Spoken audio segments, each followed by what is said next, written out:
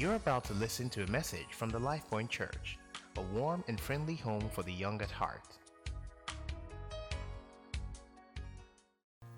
We thank you because we know that you are here. You are here to touch. You are here to speak a word. You are here to infuse courage. You are here to lift the burden. You are here to give us clarity and direction. Lord, we thank you. We thank you because this is a gathering of women whose hearts are seeking for you. The psalmist will say, as the deer pants for the waters, so my soul longs after you. Lord, this is a gathering of your children whose hearts long for you. They long for the more that you're calling them into. I ask, oh God, that you would do what only you can do, that you would meet each one at the point of need. I ask, Daddy, that you would take the words that will be spoken here today and let it be split into different parts, that everyone would find something in the words that will come forth today. In the mighty name of Jesus. Lord, you told me that you are lifting burdens for those who feel like this call is too much, it's heavy. Lord, you are lifting that burden today. And you are giving them joy because your yoke is easy and your burden is light. Lord, we thank you. Lord, we bless you. For in Jesus' mighty name we've prayed. Amen. Praise God. Hallelujah. Could we fill up the rows in front, please? For those on the third row, please come forward. There's space on the first row. You're welcome. Praise God. Thank you so much, Adora. Thank you so much. God bless you. Before we go into the meat of the matter, I just want us to, feel free and relax. You're in God's presence. This is meant to be an intimate, gathering of ladies who are, we titled it Young Women in Ministry. And the truth is, I truly believe God wanted this to happen. Because I didn't hear it. It took two different people to come to me and tell me, I think God wants to do something. There are a group of hungry women, young women in LifePoint that he wants to speak to, that he wants to, almost like clear the waters so that they're not confused, that he wants to encourage, and this, honestly, is all God, and God is so intentional, And the word I kept hearing this week was, it's not about you. It's not about you. And I don't know if somebody needed to hear that. But what God is, stirring your heart to do, is truly not about you. So he would do it with you, with your strengths, with your weaknesses, with everything you think disqualifies you. He would use you, and he would do what he needs to do. Because it's truly not about you. There's someone, there's a group of people that he's sending you to. And so as we would have discussions, we'll have opportunities to ask questions to, women that we admire who are serving God, deeply. And I trust that, like he told me, burdens will be lifted. And that you will find the release and the joy you need to go and be everything he's called you to be. To go and do all that he's, stirring your heart to do. Praise God. But before we do that, we'll take a few games, just lighten up, loosen up, laugh, get to know each other some more. So, Timony. All right, good evening, everyone. This is hopefully not my favorite part of this evening, but I'm very excited for the games. So we're going to play a quick game of Taboo, and possibly, if we have enough time, we're also going to play concentration. So it's game time. Let me see. I think we could actually split into two equal groups right now. If we split halfway through from Rona down, and then, let me see, 1, 2, 3, 4, 5, 6, 7, 8, 9, 1, 2, 3, 4. Yes, good. So this is one group, group 1, and then group 2. So who's played Taboo here before?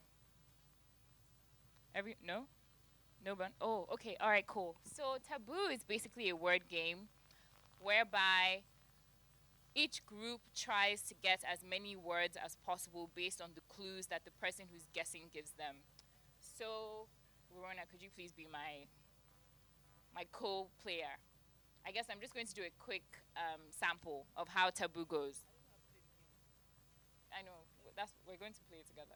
Okay, So this is a card. This card has a word on it. It has sermon on it. And then it has 3 guess words. Now, these words on the card are the taboo words. So basically, I'm supposed to get Rona to say sermon without using the taboo words on the card. So the taboo words on the card are Sunday, service, and church. So I have to somehow get her to say sermon without saying, oh, it's this thing that happens at church on Sundays during a service. I can't say those words because those are the taboo words. So I can say, for example, now I have to think about how to. That's the point of the game. So I can say, oh, Pastor Idris comes and he preaches and then she'll say sermon. Or if you're trying to hear God's word on your iPod, what do you listen to? You listen to a sermon, exactly. But you just can't use, sorry, what? Well, yeah, message, but then I have to say another word. And then you can say message, preaching, and I'm like, no. No, you can't, nope. You can't say starts with S. You can't say rhymes like moment. No, you have to get sermon, and you can't say starts with S or rhymes like something. So that's the whole point. It's supposed to be tough, right? So we have a couple of words here. Also, you're going to make it through the stack of cards in 30 seconds. So one group does it in 30 seconds, on to the next group 30 seconds, and then we just keep going back and forth till we're done with the cards. Okay? All right. 10 minutes, exactly. So, we'll definitely be done because I didn't make that many cards. So, like makeshift handwritten cards. I didn't write that much. Okay, so who wants to start first for group 1? Or should we do it? We could do a test round, just very quickly. Okay, so who wants to try for group 1? I'm in group 1. So, this is group 1 and that's group 2. Yeah. I like your blazer. I think you should start. Next time, don't wear a nice blazer. Okay. All right. So you just hold cards this way. And if you don't know how to describe something, just move on to the next one. And while she's trying to describe the word, someone from group 2 has to come to be sure that she's not using the taboo words. And yeah, you're asking your group, or you're trying to get your group to guess this word. So let me just get my phone, which is our timer. 30 seconds. So you try and get through as many cards as possible in 30 seconds. Okay, so yes, 30 seconds. Sorry? What? Oh, okay. So can someone from group 2 please come to be the police? If you're really competitive, okay, thank you. You're really competitive. This is always my job. All right, so yeah, so she's supposed to be sure that you're not using the taboo words to describe.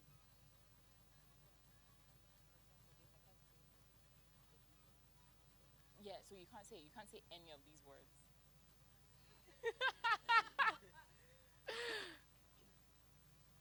All right, guys. So, ladies and gents, well, just ladies. All right. So your time starts, and like I said, if you don't know something, just move on to the next card. Skip. Okay. Your time starts now. Something that we eat in church.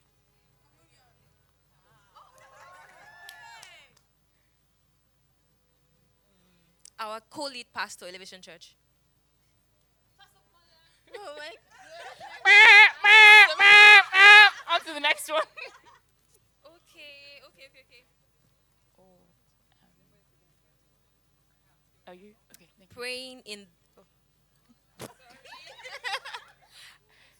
30 seconds is up. So yeah, so that's basically the whole idea of the game. Yeah. So do you want to do for your group next? So she can be your police. Okay. And now you can do her dirty just like she did you. Okay. All right, your time starts now. A popular scripture that talks about a good woman. A good woman. Yeah. A romantic verse, romantic book of the Bible. Are you looking at the taboo words? Like things you eat, but I don't know.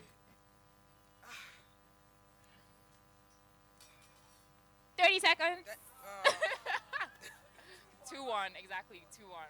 So who's ready to, exactly, so team 1, you need to come up. So who's ready to, what? nobody wants to do. What's friendly? who's friends here? The kingdom of God suffereth competition, and the most competitive take it by force. All right, Tony. Okay, yes. So anyone on team 2? Yay! Starting. You have to wait for your police. Okay. All right then. Sorry, what's your name? Okay, police or Sergeant Osama, take it away. Your time starts now. He wept. Yeah. Ha. Star. Okay.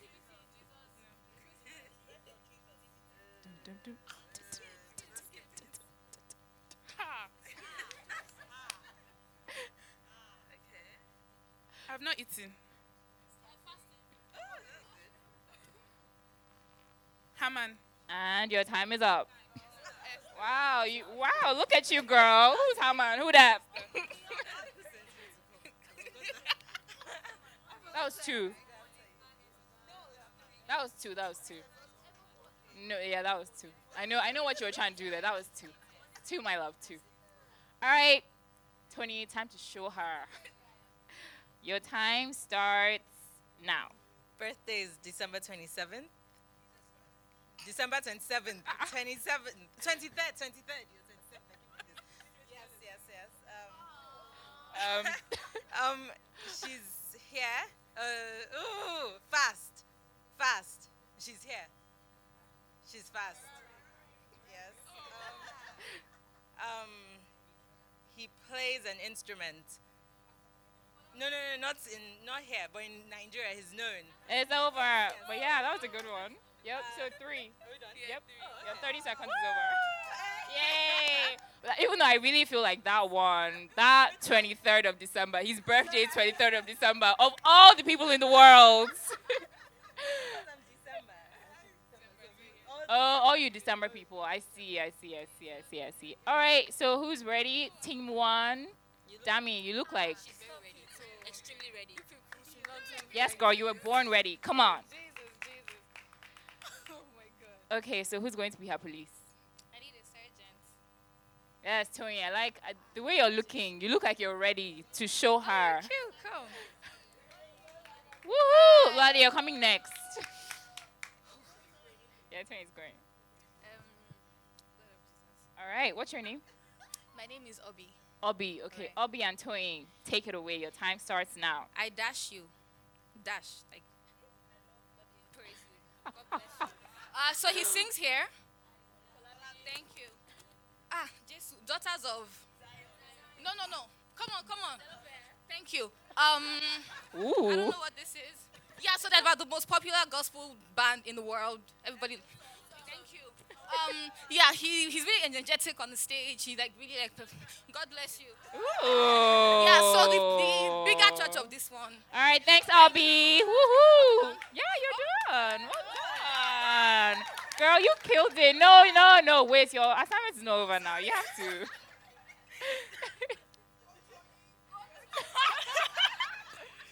I thought it was friendly. Wow. All right, Toyin, take it away. Your time starts now. Hillsong was in Nigeria last week.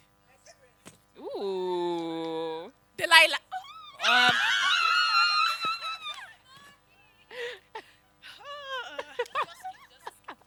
Okay, do I? Why is this man? Is there? Oh. You know, I Okay, yeah. The man after God's heart. Oh, good girl. Time over. Good. Yeah, thank you. All right. So I think we can do one more round on both sides and then we'll be done. Our time will be over, right? Okay. All right. So Lolade, yes, I didn't forget. Come through. Yes, please. Thank you very much. And who's ready to battle against Lolade? Anyone? Anyone? Go Tolu, go Tolu, go to who's Tolu? Go Tolu, to.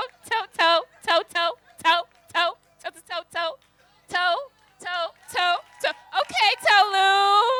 All right. Good. No. I think we're done with the pastors actually. So yeah, I think you can take it away. All right, Lolade and Tolu. Oh wait, let me be sure that we don't have any life point specific stuff.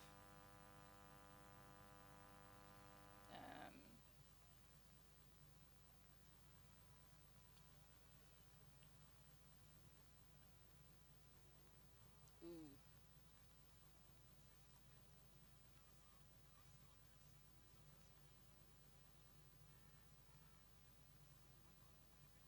So what happens when you do makeshift taboo and you write your own taboo? Um,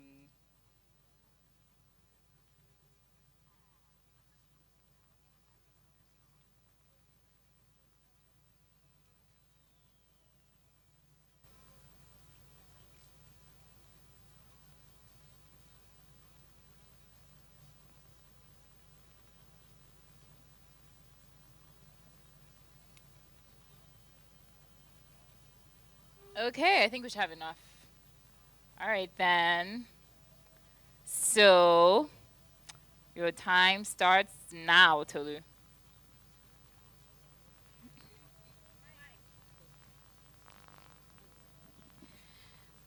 Where God said, "Let there be light." The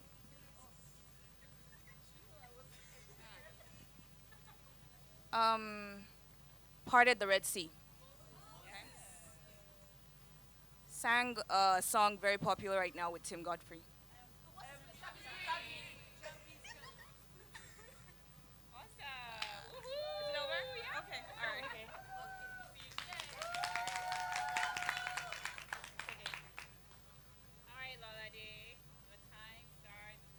So the program for ladies. Yeah. And then the program for ladies at the bigger. No. Yes. And then the church. Oh no. Oh, okay.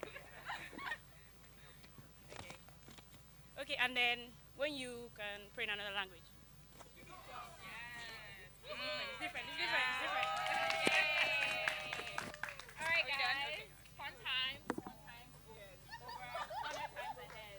Great job, everyone.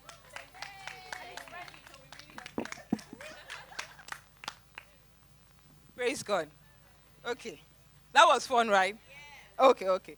So the next segment is it's a short 30-20 minutes Q&A with somebody that is not new to us at Life Point. I won't waste more time. She goes by the name Ferrari.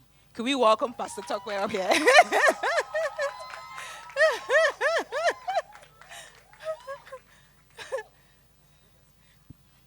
Please. Thank you. Praise God. So this is young women in ministry. Like I said earlier, we sense that there are young women here who God has been, tugging at your hearts, and saying, I have more for you to do. There's more. There's a bigger calling on your life than you are living already. And we sense that is a call and the heart of God for the season. And we said, you know what? Let's organize a small, intimate setting just like this for women who are actually interested in learning from other mentors and women who are living, we believe, are living God's plan for their life and serving Him in the way He's called them to, right? So this is a Q&A before we have our big mama come up stage. So Pastor Tokwe, we love you. How did it all start? The Pastor Tokwe we know today, Life Point, a pastor at Life Point, convener, Orange Butterflies. You're running something really powerful and phenomenal in the marriage and counseling space, radio personality. How did you evolve? How did it all start? how did it all start? I don't think I have a precise date how it all started, but I remember when I was 16, 17, and I had just gotten into Unilag, and I realized that most Thursdays I'd find myself at Pastor Bimbo's church. And for some reason, I admired her. I mean, what's keeping it real here? I loved her shoes. Yeah, I really did love her shoes. And I grew up Anglican, so I had never seen a woman preach the gospel, talk to other women, talk to other people about God, and look as fabulous as she did. And that inspired something in me. And for some reason, what I have now realized is that God is the one who puts the desires in our hearts, you know. And so I had this desire all of a sudden. Maybe it was from vanity, I don't know. But I just wanted to do what she was doing, you know. I just loved the fact that regardless of how she looked, she spoke so well. And people were taken by her, you know. Her words resonated with so many things that I had learned even as a child, but she brought it and she made it real. And every time when I went back on campus, you know, because she was really talking about relationships, when I went back to campus, I was already dating my husband, her words always rang. And so there was clearly something beyond her looks, beyond that was penetrating. And I suppose that was where, and that was how something was ignited within me. Yeah, that you can do this without necessarily, I don't want to use, for the lack of a better word, conforming to the norm of how you're expected to look and portray yourself as a woman in ministry. Thank you so much. So, by the way, I attended Fountain of Life, so Pastor Bimbo saved me, to put it lightly. So Orange Butterflies is more virtual than physical. You know, it's a group of women whose mission, I believe, is to pray, to seek God's face, to encourage each other. How did you? So what prompted you to actually to kick off or start Orange Butterflies? So it's a really funny story because I had started this small thing with one-on-one, you know, and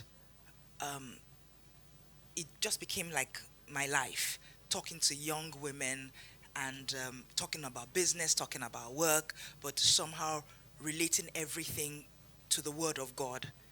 And then someone special came into my life, and she then said to me, she thought I was being small-minded about what it was that I was doing, you know. And for a long time, I didn't see what it was she was saying, you know. She just kept saying, you can do this on a bigger scale. You can have more impact. And once again, I just felt, look, I'm not cut out for this. I think my one-on-ones just suits me fine. And believe it or not, one afternoon, we were still on BBM then. This special person took my phone and just went on group. You know, I didn't even know how to do those things. It's Tega, actually. And she said, I formed a group. What do you want to call it? And I've invited people to it. And so we're doing it. You know, you're doing this. And I struggled. I said, no, I'm not ready. And it was a tantrum in my bedroom. But she just kind of said she had a strong inclination. Her friends were always coming to me for advice and stuff like that. And so that was how it started. And the reason why I'm so happy to be sharing this is sometimes you would do it afraid. Yeah, most times you don't feel that you are an authority in anything. It's other people who will prod you, and God will always send helpers to you, you know, for the fulfillment of his work. And that's how it began. In my scary cat way, I just kind of just sent word out, hello guys, it's a group where we pray, and you know, and I was expecting, take me out of this group. I was hoping, I was waiting to, was there left in BBM, no, there was no left. Yeah, but that was what I was expecting. I was expecting people to leave. But for some reason, people stayed, and that I found a little amazing. Praise God. Did you've evolved? Orange Butterfly was like 4 years ago, but now you're counseling a lot. I follow you on Instagram and I read all of your, most of your, write-ups, and it's amazing the wisdom you're dishing out in the marriage space. Have you ever worried about your identity? Because I think for some young women who God is calling, we're like, but hey, I'm a corporate lady. I do this. What justification would I, or what validity, what right do I have to say, I think God is asking me to also do this as it relates to ministry, So let me Did you admit something. Yes. I was saying to my husband the other day that I think it was sometime about 3-4 months ago. I said, I'm a fraud. Oh my God, I'm a fraud. And, nobody could understand why I was doing that. But I had the very same things I had written on Instagram. I found myself guilty, And so I just teared up and I was like, I'm a fraud. I'm lying. I'm not practicing what it is that I'm saying, And I just realized that, Topa, you're human, we all, I don't want to use the word, we all have a mandate. We all know the right things to do, right? Sometimes it's really hard to do these things. And when I write a lot of these things, they come from a very deep conviction. And truth be told, so many times when I pick up my phone to write, I have realized now that it is really not me writing. Yeah. Sometimes I'm prompted to write and I'm so clueless. But then I start to write and I know that it's a superior being that is writing through me. So I have never taken it for granted. So for every time I start to write, I'm most of the time praying, because I'm saying to myself, and so many times too, after I write, I'm like, what the heck did you write? And then I'll get a DM on the side saying, oh my goodness, you just spoke to me. And I'm like, really? And so the point I really want to make is that I don't go into anything. Even when I'm leading prayers in church, I don't go into it saying, oh yes, I pray all the time, I'm mounting the pulpit. I actually go very contrite, I go asking for help. I go not ever thinking that I have it all together, so to speak. Yeah. Did I answer your question? Yeah. So the other part of it, you've answered one part of it. The other part was, did you ever worry about your identity and your image? I still worry about my identity.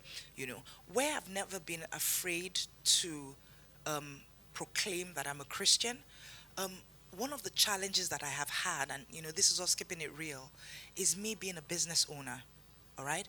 And keeping my business life and my spiritual life, they are not meant to be separate. But for some reason, you find people, I'm a shrewd businesswoman, and then I fear a lot of times that maybe as a businesswoman, I should be more lenient because I'm a Christian. Maybe as a businesswoman, I shouldn't charge what I charge. Maybe as a businesswoman, oh my goodness, how could your consultancy be this high? Are you not a Christian? After all, what are you using the money for? You're meant to be modest. You're right? And those are all the things that I struggle with, right? But once again, in me, because this walk is walk with God, all right? I have just learned to live one day at a time and live it with Christ. So as regards my identity, there are times when I just fear some conflict, but I've left it to God. There's a quote, there's something that I say, because more when people ask me, how do you share such intimate things publicly? And what is a throwback on my family, on my children, my husband, And it's at those times I confidently quote Paul and I say, I lay my life. I pick it up when I want to, At those times, I can boldly say that, that God is the one who, because I have also been amazed at how, what when I was going through them, seemed like things to be ashamed of. When I was going through those trials, seemed like things that should be kept hush. I have been amazed at how God uses really the foolish things. Yeah, the things that the enemy would taunt you about and tell you, you want to share this is the beginning of doom. You're just embellishing yourself as having been through these challenges. But then it's been amazing to find that these very things are the things that have actually brought honor. Yeah. And so those are some of the things that make me worry less about identity. Finding that your flaws actually make you a bigger and a better person. Yeah.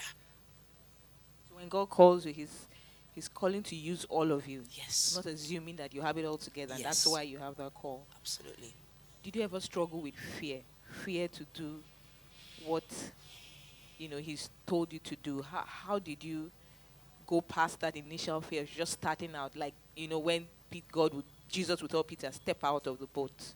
How did you step out? So for many times, I've been afraid. And I'll use my writing once again, because when I initially started writing personal things, one of my aunts from the US called me. It was a very serious family meeting that she called. It was a conference, my mom, my dad, and her. And she kept shouting, Ayele, yeah, take me talk by ofek power. Meaning, life is too tough to put out your business like that. Talk by, and as she was speaking, I said, hey, yes, life is very tough.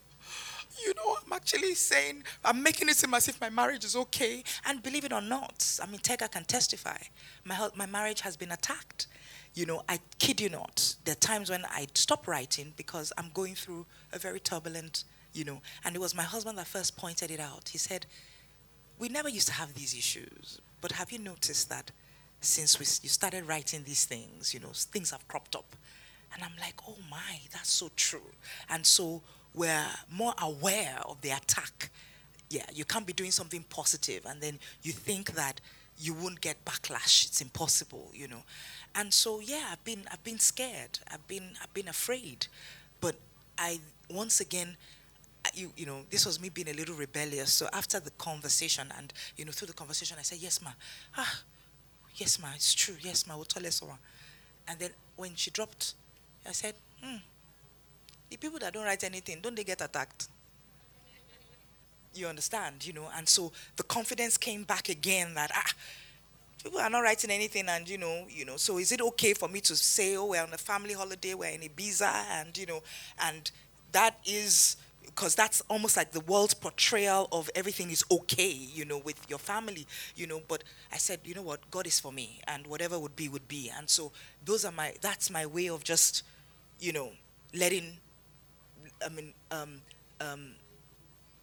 keeping fear at bay, but over the years, I think I have been more confident in Christ, that so long as, and I often say to Tega and those around me that, so long as my heart is in the right place, and I know when my heart is not in the right place, but so long as my motives, so long as my mind and my heart and the reason for which I'm doing whatever it is to give glory and honor to God, the rest is small. He would fight the battles for me. Yeah, so what is there to be afraid of, Yeah. And so, amazing. Just two more questions and before in this, your journey of evolving, how has the fact that you are married to Brother Dipo been an enabler and help? Oh my goodness. I don't want to make you guys jealous or anything, but I'm actually married to a man who will put my dreams before his. Yeah. So when my aunt spoke with me and said, so what the kind of, I'm just going to give that example. And I went back to my husband and he said, Tokwe, God has given you a gift. I'm 100% behind you. And for me, those words meant if we're attacked, I'm not going to turn around to say, yes, it's because you were writing, you know. Yeah. Those words meant whatever comes out of this, we're in this together. And so he's been an enabler. He's been a support. He's been a pillar. I recall when I was coming to Life Point Church, and my husband was very active at the teens church, and he's got a heart for teenagers. And one of the things that we had said before we got married was, we're never going to do separate church. Wherever we go, we both go, you know. And so when I said I was going to Life Point, I said it more, not very confidently, but what do you think of Life Point, you know? And I think I didn't get a response the first time. Then the second time I said it, he said, is that where you really want to be? And I said yes. And he said, let's go. You know, now those are some of the things that, you know, as a woman, those are some of the things that give you the confidence to do, you know, and to keep doing, knowing that you've got the support of the one that you love and care about.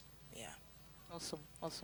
And his support has helped the children support the things that I do as well, you know, because I find that when a parent is in ministry, sometimes the children are not very proud of it. Yeah, they're a tad bit insecure about, yeah. And so when my kids have their friends over, I have a tendency to want to speak to them about their faith and all, you know. Yeah, I'm one of those moms, you know. And I know that because I do it with my husband and his friends as well, and my husband permits me to do it. So initially my son was like, Mommy, do we have to go there, you know, like, is there business? Because I start with, oh, what church do you go? Do you enjoy it? You know, and then I wind my way into, oh, are you serious? You're in the choir? Oh, really? So you've got like a real personal relationship with Christ, you know? And, you know, the person is like, yes, I do. I'm like, are you serious? Oh, my goodness. So tell me, what are some of the things that, you know, yourself and God and some of the experiences you've had? And, you know, my kids are like, they came to see me. How far, you know? But because my husband enables those conversations when we have dinners, you know, we're talking about God, and, you know, now, I mean, over the past year and a half, maybe, the children have been more relaxed about those conversations. They don't see it as my friends are going to go back to say, I'm not coming to Balaji's house again, you know? Yeah, so it's no more interrogatory, it's more conversational, yeah. Does anyone have any burning questions you want to ask Pastor Tokwe? She's up close and personal right now. You know, maybe there's something God has been nudging your heart about. There's a more, and you're not even sure how to navigate it. Oh, thank you. Yeah. Okay. First of all, I love you. I just recently found you on Instagram, and you blessed my whole life. And I want to ask, because I'm in ministry currently. This is a ministry meeting, so that's fine. And God asked me to quit my job last year. So for me, it's really just full-on ministry. Apart from that, I try to put myself on a schedule in terms of studying books, taking courses. But I even find myself kind of stretched thin in terms of managing my family, spending time with them, spending time with God, reading books. Do you understand? So you are married. You have a business. You have children. How do you balance everything? That's a very valid question. I say valid because it's our reality, you know. So long as we're in this, all right, I call them glass balls, you know. I used to call them balls, but then somebody said glass balls. And so glass balls can break. Yeah, they really can break. And so learning to juggle takes the Holy Spirit. But when I first started on this journey, I've got my darling here. I was doing only 3 hours of sleep. And I did that for like 3 years. Yeah. I had businesses to run. I had children to raise, right? And I was just breaking into this walk, right? Walk, work. Do you get? And so for me, I needed to spend time with the Holy Spirit. Yeah. And it was like a drug addiction because I now became hooked. And I think it's great. I became hooked to the point where the days that I didn't spend that time, those days were not productive, right? And so the only time that I could find as a mom, right, was in the middle of the night. Yeah. And so I just learned to do three hours. And then, I'm choleric, so everybody around me just had to suffer for it. Yeah. So my sister-in-law too was not allowed to sleep for more than 3 hours. Yeah. Because I would send her a message when I get a message I want to share with her, and she dare not be sleeping. She must be praying too at that time. And so her husband came to beg me, please, let my wife please sleep. Yeah. But that's what it is. You want to be effective, you want to be efficient. And so just learning to prioritize. And one of the things that suffered for me were social events. Yeah, because I looked at my priority list and I just realized that those were the dispensable things. So I didn't need to go for a brunch, and I didn't need to go, you understand? Yeah. But what happens a lot of times is that we still want to do all these things, catch the movie, the latest movie at IMAX, spend time with God, cook dinner. You'd get tired, you'd get weary, and then you stop. Because at some point I then stopped. And that was like the end of life for me. I never say that that was the saddest part of my whole being, and I knew what was wrong, right? But getting back into the rhythm of things was like really difficult. Yeah. Amazing. It's like God never lets you go, right? I think about Jonah. Go to Nineveh. He says, I'm not going. Even when he was running, you would do what I've called you to do. Amen. Another question. Okay, so what I want to ask is more about balancing your ministry with your social life. And I'm just going to try and scatter. I'll just Say that. Speak it, talk together. it, anyhow. Okay, so where I'm coming from, background spiritually and everything, it's more like, those mommies in Christ, they are just spiritual. No social life. They don't do jewelry, they don't do makeup, they don't do any of those stuff. So it's all about Bible, church, and, stuffs like that. And I don't know if it really had a role to play in my upbringing and everything, but my mom is not like that. Actually, she's a very jazzy kind of person. But my personality, I'm very introverted. I mean, she even tries to push me out. Go out more, dress, come on, put on this clothes I bought for you and everything like that. But I'm more of an introverted person, so it's like, and then I'm bringing relationships into it too. I guess that guys don't want someone that's boring. And usually I find, if you ask me, what do I do for fun? I can't give you anything specific like read. Okay, I read. You read for fun? But then that's like really me. So how do you balance, okay, what is the limit, when you try to go out? How do you balance going for parties and, being a pastor, still being spiritual? What kind of parties do you go to? Where do you go to? Where do you not go to? What do you do? What do you not do? And, all those things like that. So just to help you, Tega, what do I do for fun? Read the Bible. Did you hear what she said? That is what I do for fun. You can't change who it is that you are. All right? And, on this journey, you have to learn to own and love who God has created you to be. Yeah? So let me crack you up. When I first met, the first day that my husband and I had a good conversation, right? He was 5 years older than I am. He is 5 years older than I am. And he was in his extra year. He always tells me not to tell people that. But he was in his extra year. He claims he was waiting for me. Yeah. And so I was this jambite, right, that had promised herself she was not going to date anyone. But then I met this guy. This guy was quite persistent. And there was this party that was happening in Unilag that night. And he came to my room, and girls were dressing up. So I sat on the curb and we're talking. And I came across as very funky, you know. And this was someone who was 5 years older than I was. And as we were talking, I couldn't help talk about the things that I liked. And things that I liked were going to church. And, you know, to somebody else, it'll be like, yeah. But guess what? He said that night he knew I was his wife. So can you imagine if I was then going, oh yeah, I do this and I do that. That was never who I was. All right?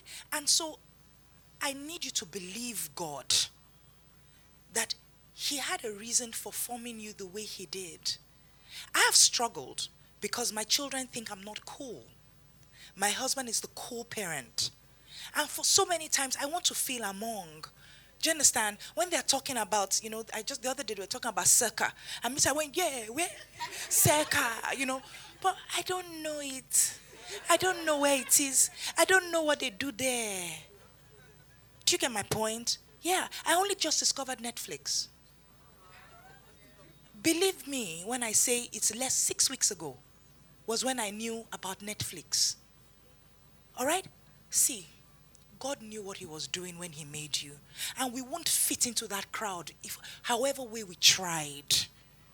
All right? And so just own it and love yourself for it. And the person who would, do you know what my husband loves the most? When he's asked, what's your wife doing? She's reading her Bible. He can beat his chest. Either she's reading her Bible or she's watching Crime and Investigation. Do you understand? It's one of those two. Yeah? Or she's arranging her house. That's what he likes. And so the man who loves you, who's going to love the fact that you like to read, and he's going to be so proud of that, he's waiting for you. And he doesn't want you to imitate another person. All right? God has a plan. Okay? Hallelujah. We will still have Q&A after our big mama has spoken. We know our big mama. But just to cap it, what would you say to that young woman who feels like serving God, going deeper with him, would be a disadvantage? Who feels like, God, if I serve you the way you are stirring my heart, I feel like I'm taking the shorter end of the stick. I'm losing out on life. What will you say to that young woman? There's nothing further from the truth than that. Serving God for me has opened doors that no demon can ever shut. Yeah. Serving God has opened what I am even finding is that the more I serve God, the more abilities within myself I'm discovering. You understand? And what is bigger than that? What is bigger than that? I often say, so little secret. I had a group of friends. So I had 2 sets of friends growing up. And I had my word church friends. And then I had friends that were probably neighbors, grew up within the same area. And almost as though the older I got, the less, because I experienced something maybe 10 years ago where after I sat with some people, I felt drained. After I sat with some people, I felt like a fraud. You know, after I would use slangs that I normally don't use. I would gesticulate in ways that after I do it, I'll be asking myself, what's wrong with you? You know, and I just didn't like how I felt when we left each other. I felt things left me.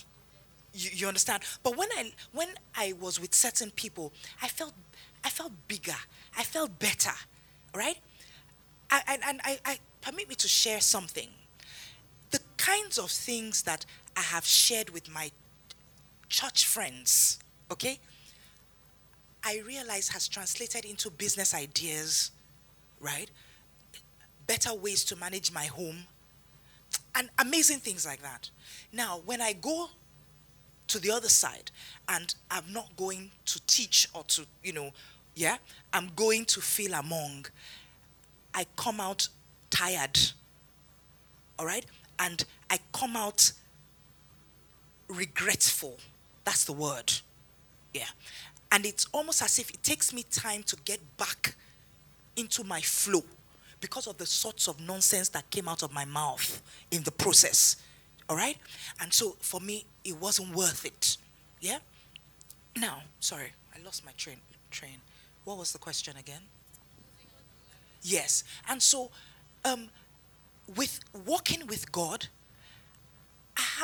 my clients, right, have turned into long-lasting friendships because after the business is over, all right, we had certain conversations that have made us become better friends even after business, right?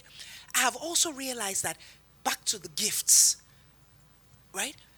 So life actually is fuller and not thinner. Life has more meaning, that's it. There's more meaning when we're walking with God as opposed to when we're not walking with God.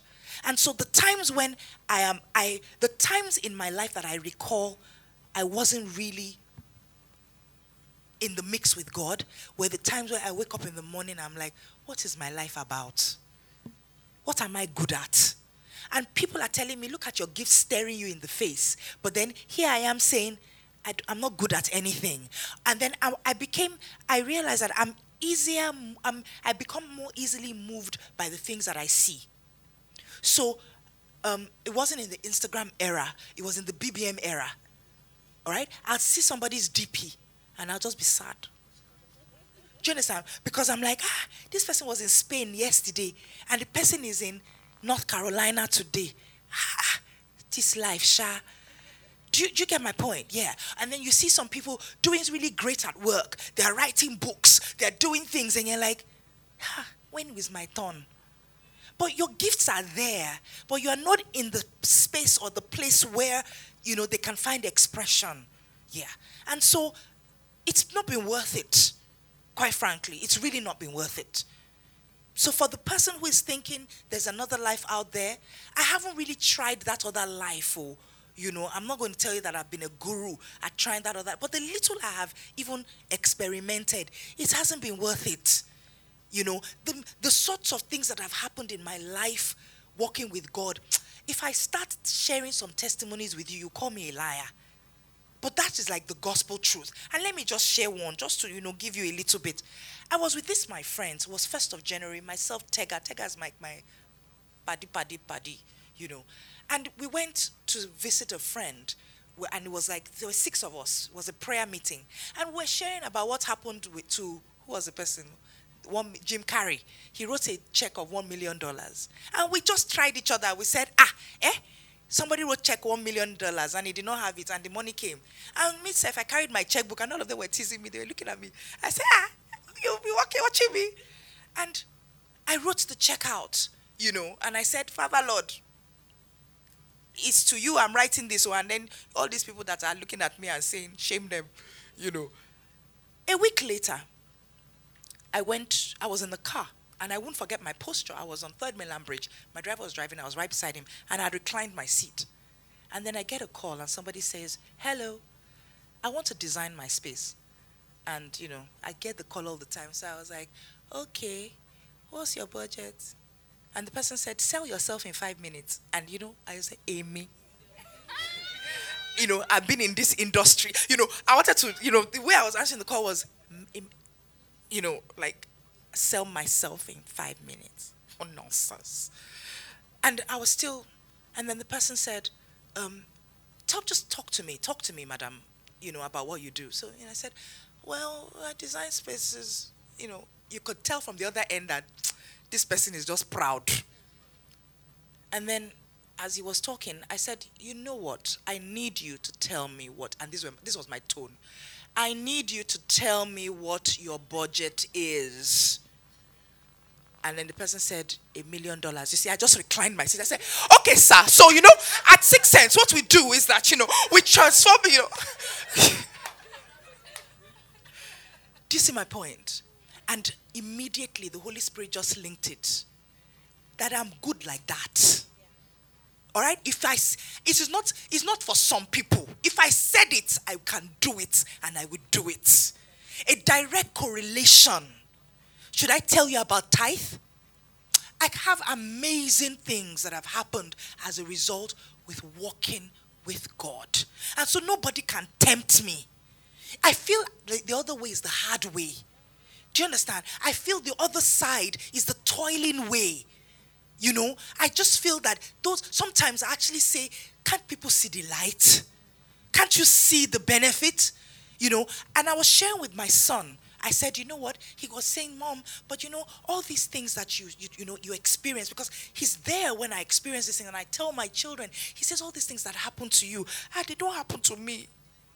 So I say, you know what? You are greedy, that's why.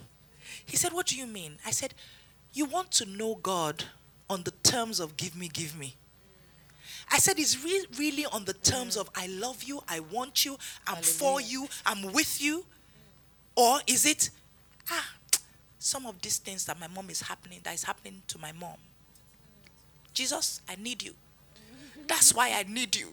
All right? And that is so we have to come to terms. Why are you in this? Are you in this to get something out? Or are you in this walk with Christ such that you enjoy a lasting, powerful relationship as well as get the benefits? Yeah, which is it? Praise God. Hallelujah. Can we just celebrate Pastor Tokwe again?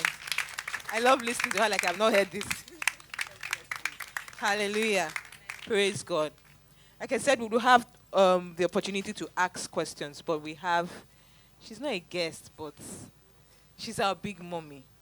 And I don't want to even say too much. She's going to come. She's going to talk to us about her own journey, probably in about 20 minutes, 30 minutes, her own journey of evolving from a senior banker at FCMB and choir member at Daystar. I still remember Pastor Bola. Choir member at Daystar and even Elevation Church. When you say, Pastor Mama, calm down now. How will you be singing in church and your husband is a pastor? Why? From all of that, to the woman that one day I was driving, on the Lake Express, and I saw her image on the billboard. I said, hey, this is Pastor Bola. Let's celebrate Pastor Bola as she comes.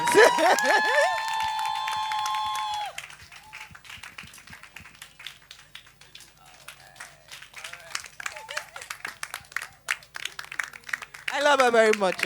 We've gone on vacation together. She's amazing. Thank you. Please sit. Is it okay if I sit down too? Okay. All right. Awesome. Good evening, everybody. Oh, good evening, everyone. This is such an honor, just to sit down and just talk. Not standing behind a pulpit or any of that stuff. Just gist. All right. So that's what we're just going to do this evening. Gist. So after Ogo and I had the conversation, okay, we want to do this at Life Point, young women in ministry. And I just tried to take my mind back and just try and piece together the story so that it would be easy to, just have this conversation today. And I remember last year, 2017, I got to minister at Daystar at the women's conference. And I remember in the car driving up to Daystar to go and speak that day. All these thoughts were just bombarding my mind. And was like, Bolarinwa, is it not you? Is it not you? Bolarinwa, it's you now. And then stepping up on that stage, I couldn't help it. I just had to tell the women in the room that, look, I came into Lagos in 1999 for service year. Before that, I'd grown up in Zaria. My family, my parents, we lived in Zaria and we grew up in northern Nigeria. So I came to Lagos for service year. And when I was coming for service year, I had 3 prayer points, just those 3. I mean, in the gap space between graduating from school and waiting for my call-up letter. 3 prayer points. The first one was I'd had such a great time on campus. My campus fellowship It was called Savannah Ministries. And we were the fellowship on campus that everyone said we were like Jesus in the Garden of Gethsemane. You know how it is.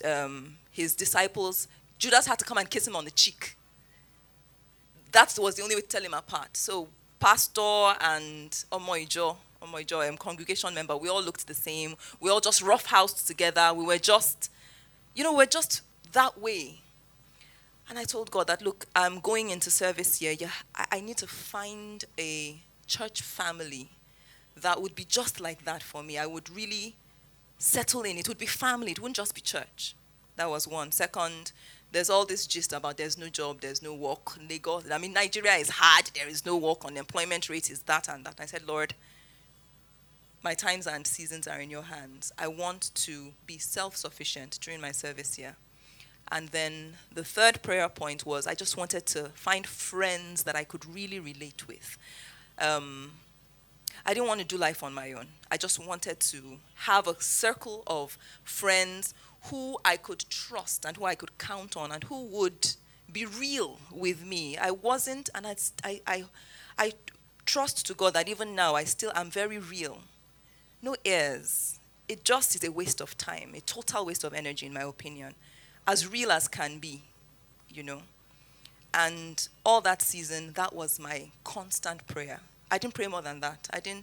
Just those 3 prayer points. Every time I went to pray, those were just my prayer points. And it's amazing that when I got my call up and came to Lagos, went to camp, fast forward, long story, tried out church in a few places, didn't quite work. And then I was at work one day and this woman dropped a card on my table. Come worship with us, Daystar Christian Center. And I thought, what kind of name of a church is that?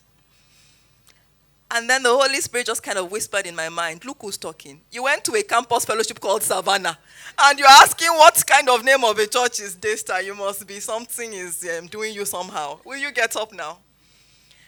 And walking in, I remember 71 Oregon Road, walking into service that day, the sensation I just got, it was as though this rush of water, like you're standing on a seashore and then this rush of water just refreshes you. And I was like, oh yeah, this is it. And one of the conversations I'd had with God during that gap space was, okay, when I do find a church that I would settle into, I would join the choir.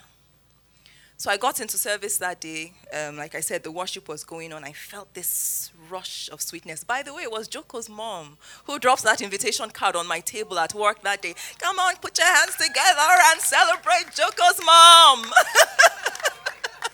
Did she ever tell you that story? She did. To finding his wife for him, he needs to come and be paying her some kind of tithe. And I got into service that day, sat down, and I was still very overcome by I just really had a very spiritual experience in these few moments in this church. And I think I either turned to the person beside me and asked them what's the name of the choir, or maybe they introduced them from the stage or something. I don't remember how it went. And they're like, oh, these are the healing streams of God. I'm like, oh my goodness, confirmation! Healing streams, here I come. So coming from that space of, I walked into this church on this very unceremonious day, almost by chance, it seemed, almost random, except that we know that God isn't random, right? Thank God I discovered Daystar and really plugged in and really threw my heart into it. But fast forward all these years from 1999 to 2017. And I was speaking to these women on this, on this day in Daystar and thinking, the day I stepped into this church, nothing told me I would be up on this stage addressing this room full of people.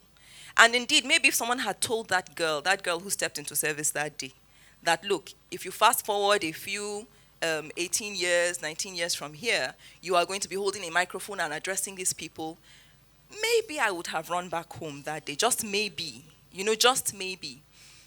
Because as a young woman in ministry, the truth is, everything you need for where your God is taking you, where God wants to lead you, is already inside you. It's already there inside you.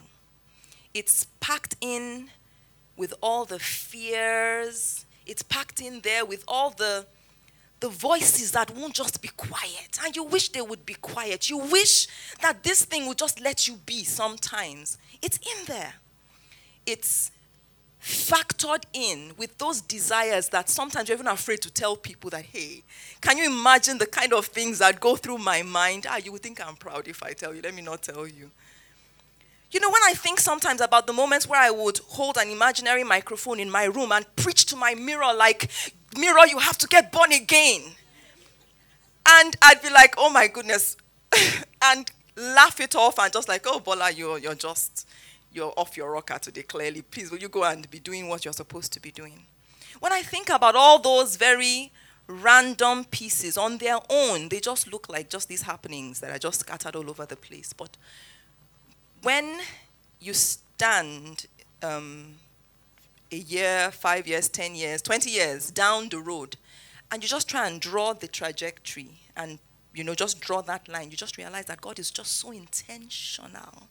So intentional about the gifts, about the callings. And I'll tell you one thing, for example, about being in the choir.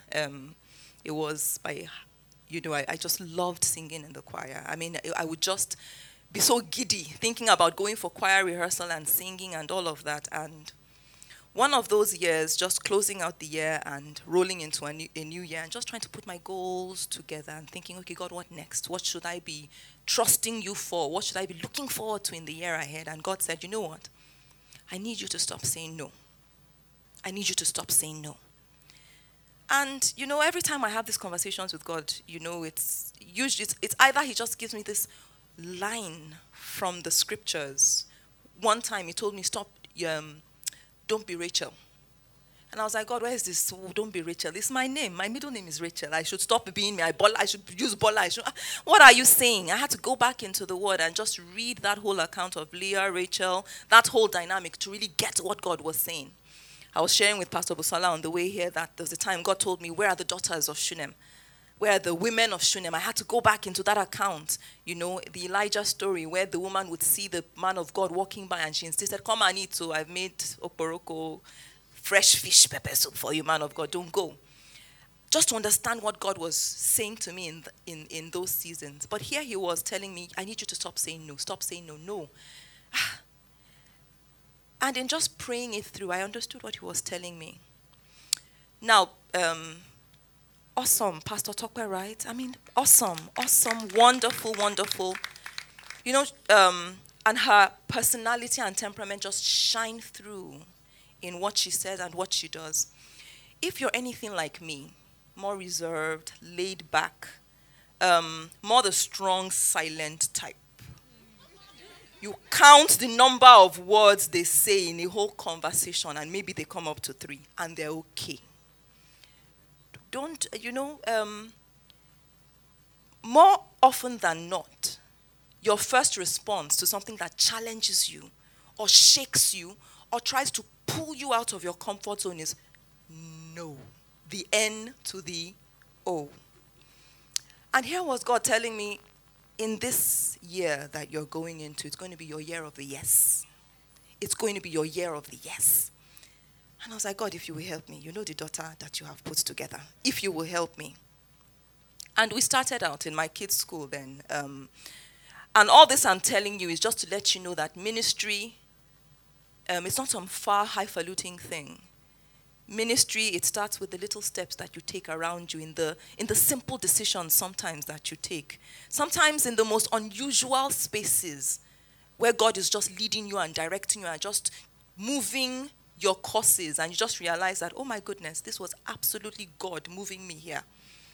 I went to a PTA meeting in my kids' school and they were like, oh, we're putting together a charity committee, blah, blah, blah. And I thought to myself, this is not the kind of thing I would normally do. Let them be doing charity committee. I'm okay here. And I remembered it's the year of the yes. And I lifted up my hand and I joined the charity committee. I said, okay, at least there are plenty. They didn't say come and lead the charity committee, just come and join. So I said, okay, we are plenty. We will do all of us together anointing and it will be okay. It's the year of the yes, but still this is not too scary. And somewhere in the middle, they called this woman who was one of the teaching staff to come and share with us about how She had just had a baby that year, and the baby was preterm, and her baby almost missed getting into the incubator because there were all these incubators that were not working in the teaching hospital at the time. And her heart was just burdened about the fact that, you know what, if one other preterm baby had come before my baby, we wouldn't have had the opportunity for incubator, and God knows what would have happened, you know. And we're like, oh, yes, we need to buy an incubator. We need to buy incubators. And I heard this story, and my heart just broke. Because around that time, my husband and I had sat down, and we just made this list of everyone we knew who had been married for some time and was still trusting God to have children and all of that. And so I imagined that we had fasted over this list. We had prayed over this list. Some of the people on that list were already expecting, and we were so excited. This is our faith project. It's really yielding. It's coming, you know, and all of that. And I just imagined, this is my list. So we will do all of this investment. And then maybe one of them has a preterm delivery. And then incubator will want to frustrate the work of God that we and Holy Spirit together have been doing tag team to bring to pass in this family. I couldn't take it. My heart couldn't carry it. So they said, okay, we're buying incubator, we're selling raffle tickets, having fun day, all of that. And I'm not normally a seller or a marketer. I mean, if you have my temperament type, you know us. We know ourselves. Hallelujah. You're not a seller, marketer type of person. And I had always told my boss every time she tried to shift me into a marketing role, or at least into a marketing arena, I'm not a marketer. Let them be marketing. Let me just be doing my thing. You know, but all I heard was just the thought of babies dying because of incubator. I said, ticket, where are they? And they knew me then in this time. I had this satchel that I used to sling across my shoulder. I filled this with raffle tickets, and people, you know how you buy raffle tickets, page by page. I was selling booklet by booklet. We are saving babies. You don't understand. Babies cannot die, not on our watch. I mean, the pastors would see me coming, and I would see them trying to dodge, because you can't escape. Hey, I bought last week, and that was last week. Is that how God's messing your life is? Last week's one is okay. You will buy again this week. And suddenly I became this other person. And I began to ask myself, God, where was this girl? Where was this lioness? All this time, where was she hiding? He said she'd always been there. She was just waiting for you to say yes. She was just waiting for you to choose to say yes to the plans, to the purposes, to everything I've put. It's already inside you, sweetheart. It's already there.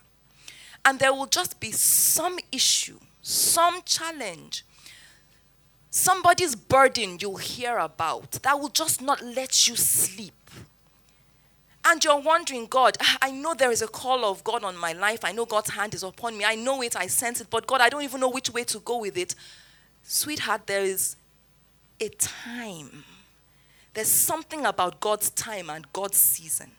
You do what you need to do in this time and in this season. You read the books. You do the learnings. You go to church. You press in to do your part in maturing, in growing, in honing your abilities. But when God's timing is just right, even the things that you didn't know were on your inside will just begin to blossom and bloom and grow.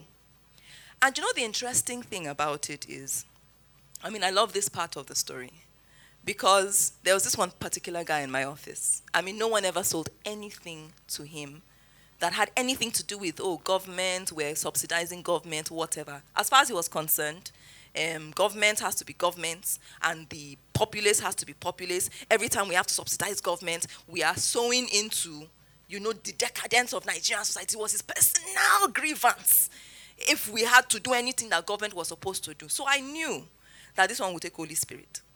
So by the time I had sold those same raffle tickets like 3, 4, 5 times to all the people in my office, and they were tired, they're like, okay, you know what? The only way we will buy more is if you get, let me call him Abdul. If you get Abdul to buy, challenge. If Abdul buys from you 100K, we will give you now. I'm like, yes, okay now. And I got up on this day, went into the bathroom, and just began to speak in the Holy Spirit. If Moses could speak to a rock. You gave him the word anyway to speak to a rock. And you fully knew that water could come out of this rock. Lord, I speak to this rock and water comes forth for me. And I come out of the bathroom and I go, hi, Abdul. With the nicest, sweetest smile I could remember that I had. So you know how I was pregnant last year, right? And how you guys were afraid I would give birth in this office. It was like, I remember. He was an expatriate staff, so he had this nice clipped British accent. Yes, you know.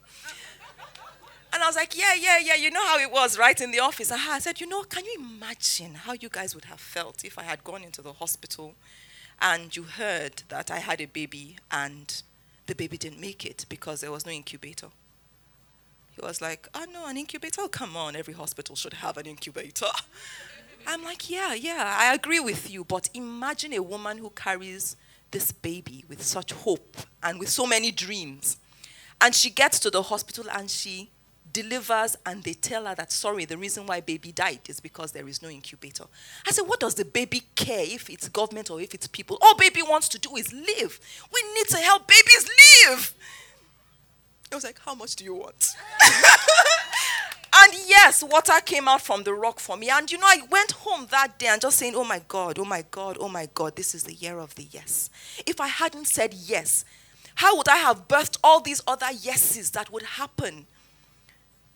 There was this one year in the Elevation Church and God just wouldn't let me rest again about women and babies. And I just gathered a few women together. Let's just pray. Let's just pray. Women who are trusting God for the fruit of God. Let's just pray. Let's see what God will do. Let's just pray. And we'd come together every fortnight and we just pray and we just pray and we just pray together. And I just realized after a season that everyone who came together for that first meeting, I think it was about 12 women or so. Of those 12, one of them is on her second child now. I think save about 3 or so. Every one of those 12 women has her baby right now. And I thought to myself, okay, so if we hadn't stepped into that space, if we hadn't determined and decided that, you know what, God, we are taking this yes, we are declaring and insisting that it is a yes for these people, what would have happened? So this has been my own journey of evolving. Just simply choosing to run towards the things that should scare me.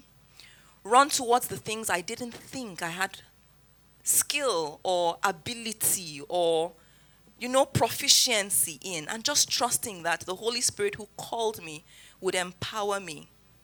Just choosing to grow thick skin to what I thought were my flaws, what I thought were my disadvantages. And choosing to look into the eyes of my fears and say, you know what, not today.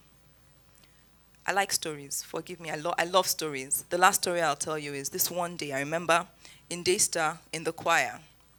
So in the year of yes, I said, okay, God, this is the year for yes.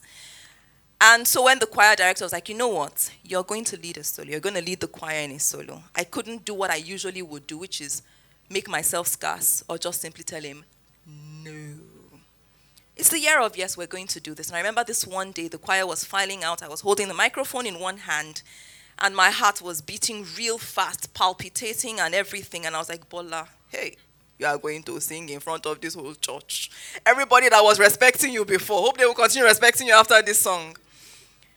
And just in that moment, the choir was filing out right there, and I was waiting for my moment to go up the stage. And I was watching that last person file out on that stage in front of me and getting ready myself to mount the stage. And the thought just flew over my head in a moment, in a flash. Who even sent you? Like, how dare you even think that you could conquer this fear of standing on a stage and not hiding behind someone else to make your point or to pass your message or to hope that their voices will cover the fact that you're shaking a little bit and your legs are wobbling a little bit. How would you even think that is for people like you? I could hear all of that just in that simple statement, who sent you? And just as that challenge flew over my head, almost right immediately, I just felt it in my heart, God saying, this isn't me, it's you. you need to take this. You need to challenge. Are you going to let it go like that? Are you going to let that word hang over your head just like that? And in that moment, I understood that, Bola, you're fighting for your future and your destiny right now.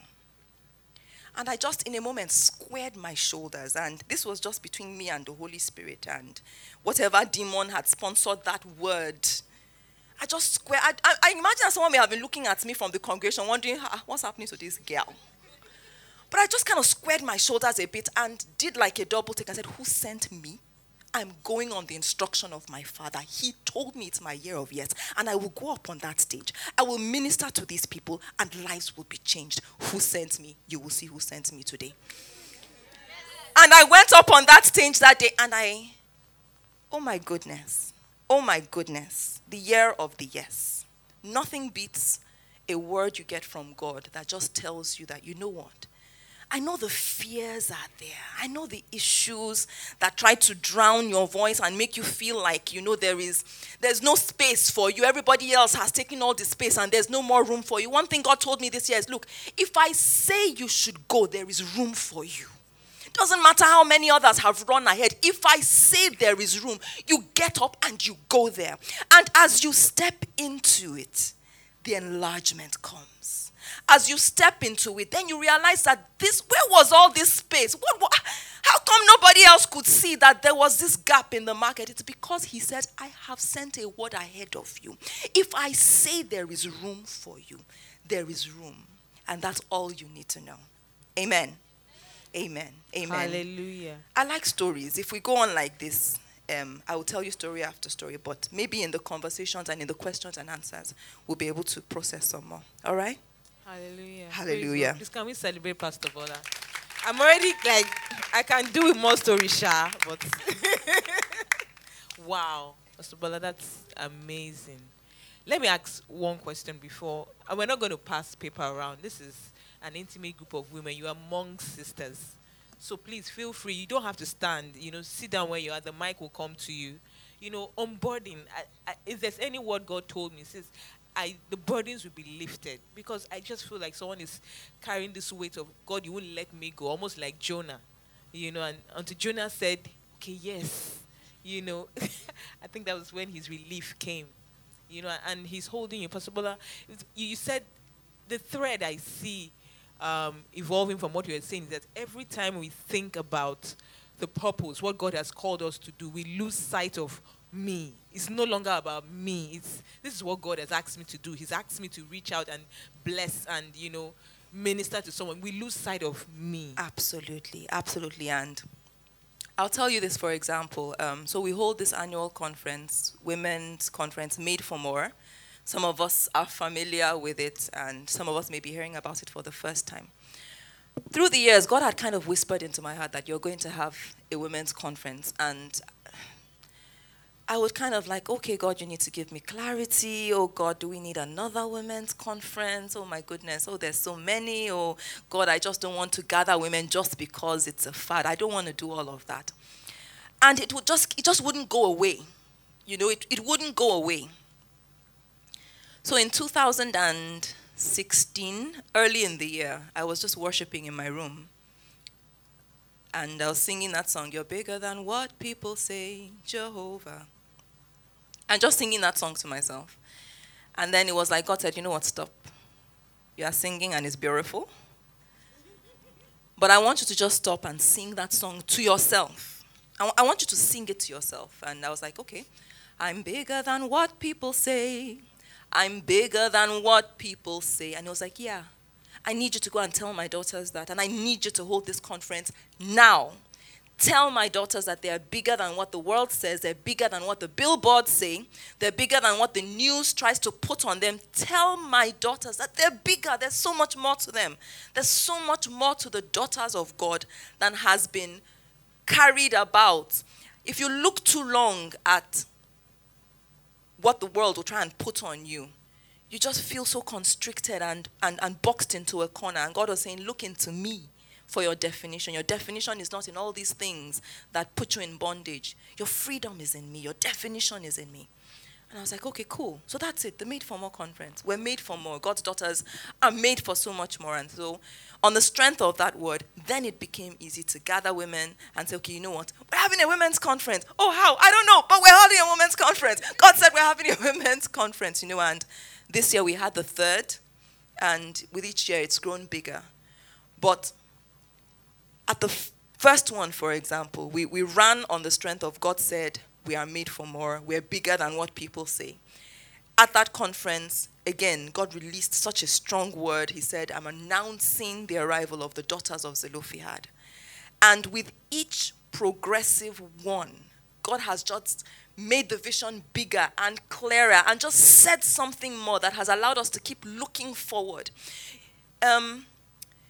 If you stay stuck in what I can't do, the things I've been taught to do, the only things I've seen someone do, it can become like a chain of, just keeping you stuck in one place.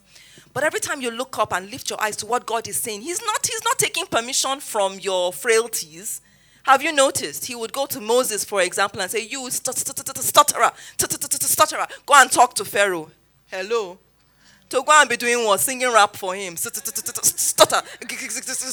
How? God didn't take permission from his frailties. He's not going to take permission from the pain you've experienced. He's not going to take experience from the fact that sometimes you feel less than qualified. He's not taking permission from all of those things. He's just saying, you know what? I have called you, and if I have called you, that is enough. Because the one that calls you will empower you. And he will. As you journey along with him, he will empower you. He will give you the word to speak. He will give you exactly what you need for the journey he has called you to. Thank you so much, Pastor Bola. Who has questions? There's a mic, please. Okay. Hello. Okay. Thank you very much for sharing. So I'll draw from the last point you made before you answered Pastor August's question. You were talking about when the enemy came to you with the voice. So words are powerful, and some things people say could actually damage one's soul, emotions, and all of that. And my question is, how do you deal with constant backlash? So to give a vivid example, there was a time I got this very strong nudge to start putting things in my WhatsApp status. So sometimes putting things in my WhatsApp status, scriptures. Sometimes I just share some few things and all of that. And I've had people say different things to me, as silly as, "Oh, you're not going to get anybody to like you if you keep talking about God." And a friend of mine called me all the way from Ibadan. She says, "Oh, I want to talk to you." And I'm like, "Okay, call me during lunch break." And she did call me, and that was a phone call that almost destroyed me. Your heart. Because I went for 2 weeks and I was just sad. Wow. She said so many things like, "Oh, anytime I try to talk to you, you are going to church. You don't even have money for transportation and you keep going to church." She said things like, "You're not going to get anybody to marry you. You're always all about God. I'm not saying don't worship God or something. Find a balance." And she's not been the only one. Different things, different people, being excluded at work, being excluded from, hang out with friends because they feel like this one likes God so much and she's going to cramp her style and all of that. So how do you deal with that? So I've had as you were speaking, pictures were just flashing in my mind. I've had conversations with people, like you said, that leave you broken. I remember one vivid conversation I had a few years with someone. I remember we were face to face, and she just had all this, and she just wanted to in being real. And I don't want to quote. I just want to tell you the way it is, and just telling you a piece of her mind. And on the strength of that conversation, I remember for 2 weeks, just like you said, for 2 weeks, I was still like, "God, what just happened?" I feel like someone just dumped a tank of toxic material on me. And I think 10 or 11 days into the 2 weeks, I just got up and I just thought to myself, you know what, this isn't you, Bola, this isn't you. you can't do this. And I woke up early that morning, I think about 5 a.m., and I just went out of my house. What works for me? You need to know what works for you when you want to connect with God. When you really need to press in to hear something from the Holy Spirit. It's amazing for me that I allowed myself to stay under that cloud for 10 days. And you would think I would know better. And just went out early this morning. I said, you know what, God? I'm done with this. I'm done with carrying this baggage. Words can be heavy, and words can almost bury you if you allow yourself to be buried under it. There's an old fable that I love. I love to tell the story again and again and again about this donkey that was in a hole. His owner felt he was too old and wasn't good for anything more. And I think they were out walking one day, and then he fell into a hole. So rather than spend the energy and effort to pull the donkey out, the owner just thought, you know what, let's just leave him in this hole. Less effort to use a bullet to kill him. Let him just die there. But the interesting thing is that as they began to shovel the sand back into the hole to just bury the donkey and let him just be there, first the donkey began to cry and wail, look at my life, look at me. It's bad enough that I'm old and now I'm in this hole, and all of that. Moaning about where he was. But he realized something after a while, that if he could shake off the sand that was falling on him, falling on his head, falling on his back, if he could shake it off, the sand and the dust would fall to the ground, and he could actually stamp on it. And with each time he shook that stuff off and stamped it down, he was rising higher. And I had a friend back in school who just kind of put a song together. Shake it off, stamp on it, rise a little higher. If you're down, just call on him and he will lift you higher. It's become a life mantra for me. There will always be stuff. Unless you're going somewhere meaningful and purposeful, or let me say it the other way. If you aren't going anywhere purposeful or meaningful, why should people throw sand on you? Why should people throw junk at you? People can only try to throw stuff at something or someone who is going somewhere or moving in a positive direction. So the very fact that you're a target for some of that toxic stuff just tells you that you're headed in the right direction. If you absorb too much of that junk, it will slow you down. It will keep you down. You need to learn the beauty of having thick skin. And I say this with a sense of responsibility. Thick skin, not so that you are cut off from people's needs. And there's a way you can become so thickened and hardened that you know what, I'm not going to face front. No, but nothing anybody says will get through to me. That's not what I'm talking about. But thick skin from the point of view of, look, if God isn't saying it, I'm sorry, oh. I'm sorry, oh. Most sorry, gone. You are not the authority over my life. No one died and made you Jehovah.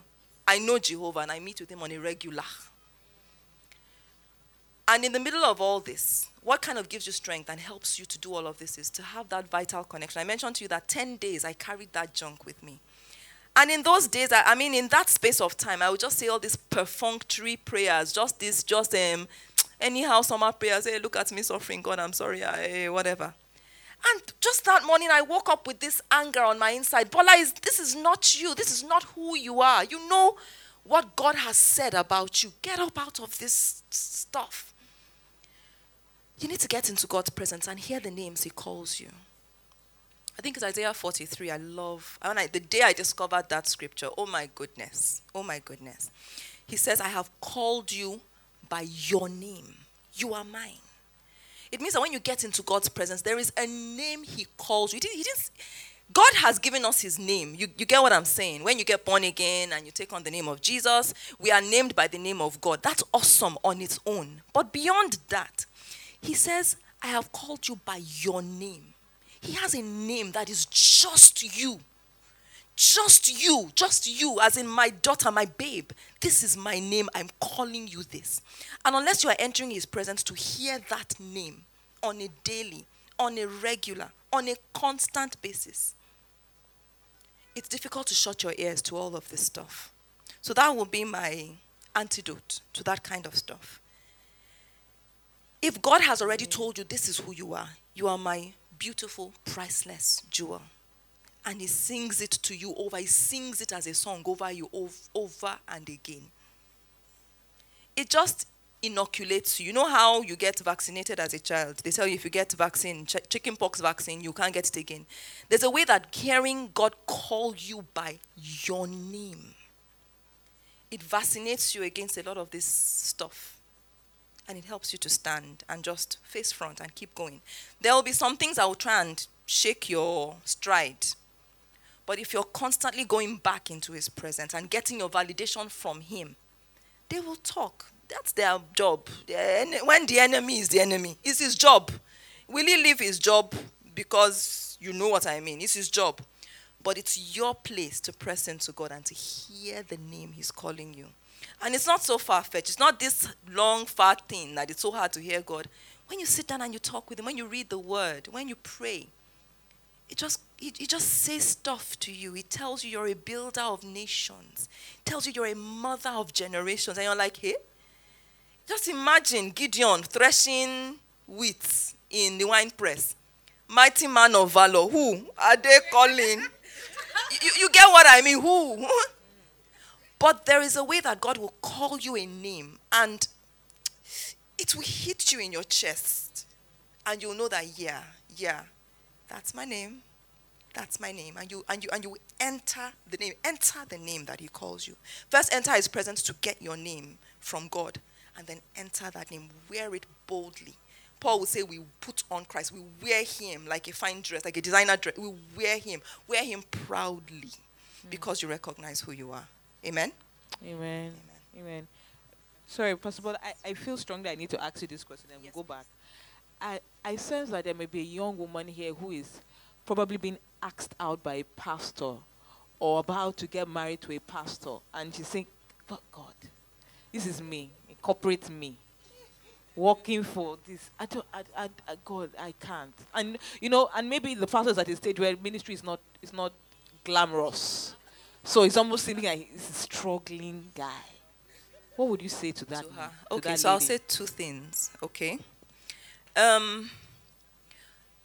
I think what he's doing is still is a little bit secondary, and I don't mean to downgrade what you are really contemplating right now. But what he's doing, his work, the work he has in his hand right now, is still secondary. Who is he? Don't be carried away by the fact that he has that title, pastor. The man behind the pastor title, who is he? Is he a kind person? Is he a loving person? Does he really fear God? Or is it just that there was nothing else to do and he's doing this pastoring thing for now, to keep body and soul together, that kind of thing? So first, evaluate him on the basis of who he is. Don't get high on the fact that I knew girls back in school, for example, who said that they're only going to marry a pastor. Me, Amy Bola, that I knew my mother at home, who had told me that Bola to balofe pastor. I wasn't looking for a pastor. It wasn't even my life ambition or goal. Hallelujah. So when the man of God began to do that dance, I like you dance around me, I was like, Mrs. Ajidan will not allow this kind of thing to happen. But we could be friends at first, and I could evaluate him on the basis of what kind of person is he. If you evaluate him and you recognize this kind of person I can do life with, I can contemplate having a future with, first do that. Don't let the pastor thing be the first criteria. First, who is he? Is he kind? Is he really born again? Is pastor born again? Yes. Evaluate all of that, because I've counseled with so many young women who are like, and he said he was a pastor and I married him thinking my life would be good. I said, he was. I'm sorry, not everyone who calls, I'm sorry, not everyone who calls the name of the Lord really is the Lord's. And these really are evil days. I would be shortchanging you if I didn't put that on the table. All right? There are sheep in wolf's clothing, and you need the spirit of discernment. You need the Holy Spirit to help you to discern and to know who is truly the Lord and who isn't, okay? So that's on the one side. On the other side, the fact that, look, I'm this corporate woman. Yes, he's an okay human being. Yes, I know he's a good person, but this pastoring of a thing, I'm not sure that is my calling. So when I met my husband, I was serving. I mentioned to you earlier that I grew up in Zaria, came to Lagos for service year, NYSC, and in the course of going to Daystar, I met this young, dashing, handsome young man. I still remember to the day I was there for one of the membership development schools. I think I'd already done membership because I was already in the choir at the time. And I was there to attend my class, Sister of God. I came to attend class, and I just saw this young man walking past me with his nice, cute bow legs. And teacher was teaching, and I was following him with my eyes like that. Hey, sister, you have backslided. I'll be backsliding. I don't know which one. I'm like, leave this man now, face your class and do your thing. But I just kind of put it aside. But as he was walking past me that day, I just knew there was something. I just followed him with my eyes. I just knew there was something, Sha. And I heard a word in my heart, and that's a good man. That's a good man. That's all I heard. I didn't hear that to be your husband. You will have babies for him. Nothing of that. That's a good man. That's all I heard. So like a few weeks after, this was weeks after, I didn't go out of my way to try to meet him, to try and make sure that our paths collided. We met somehow, and long story, but let me address the question. Now, at the point where I met him, he was already a pastor. He was doing his life's assignment. So I couldn't even say that, when we met, he was not even a pastor. And now he says he wants to destroy our life. He didn't tell me, it wasn't part of the bargain when we started.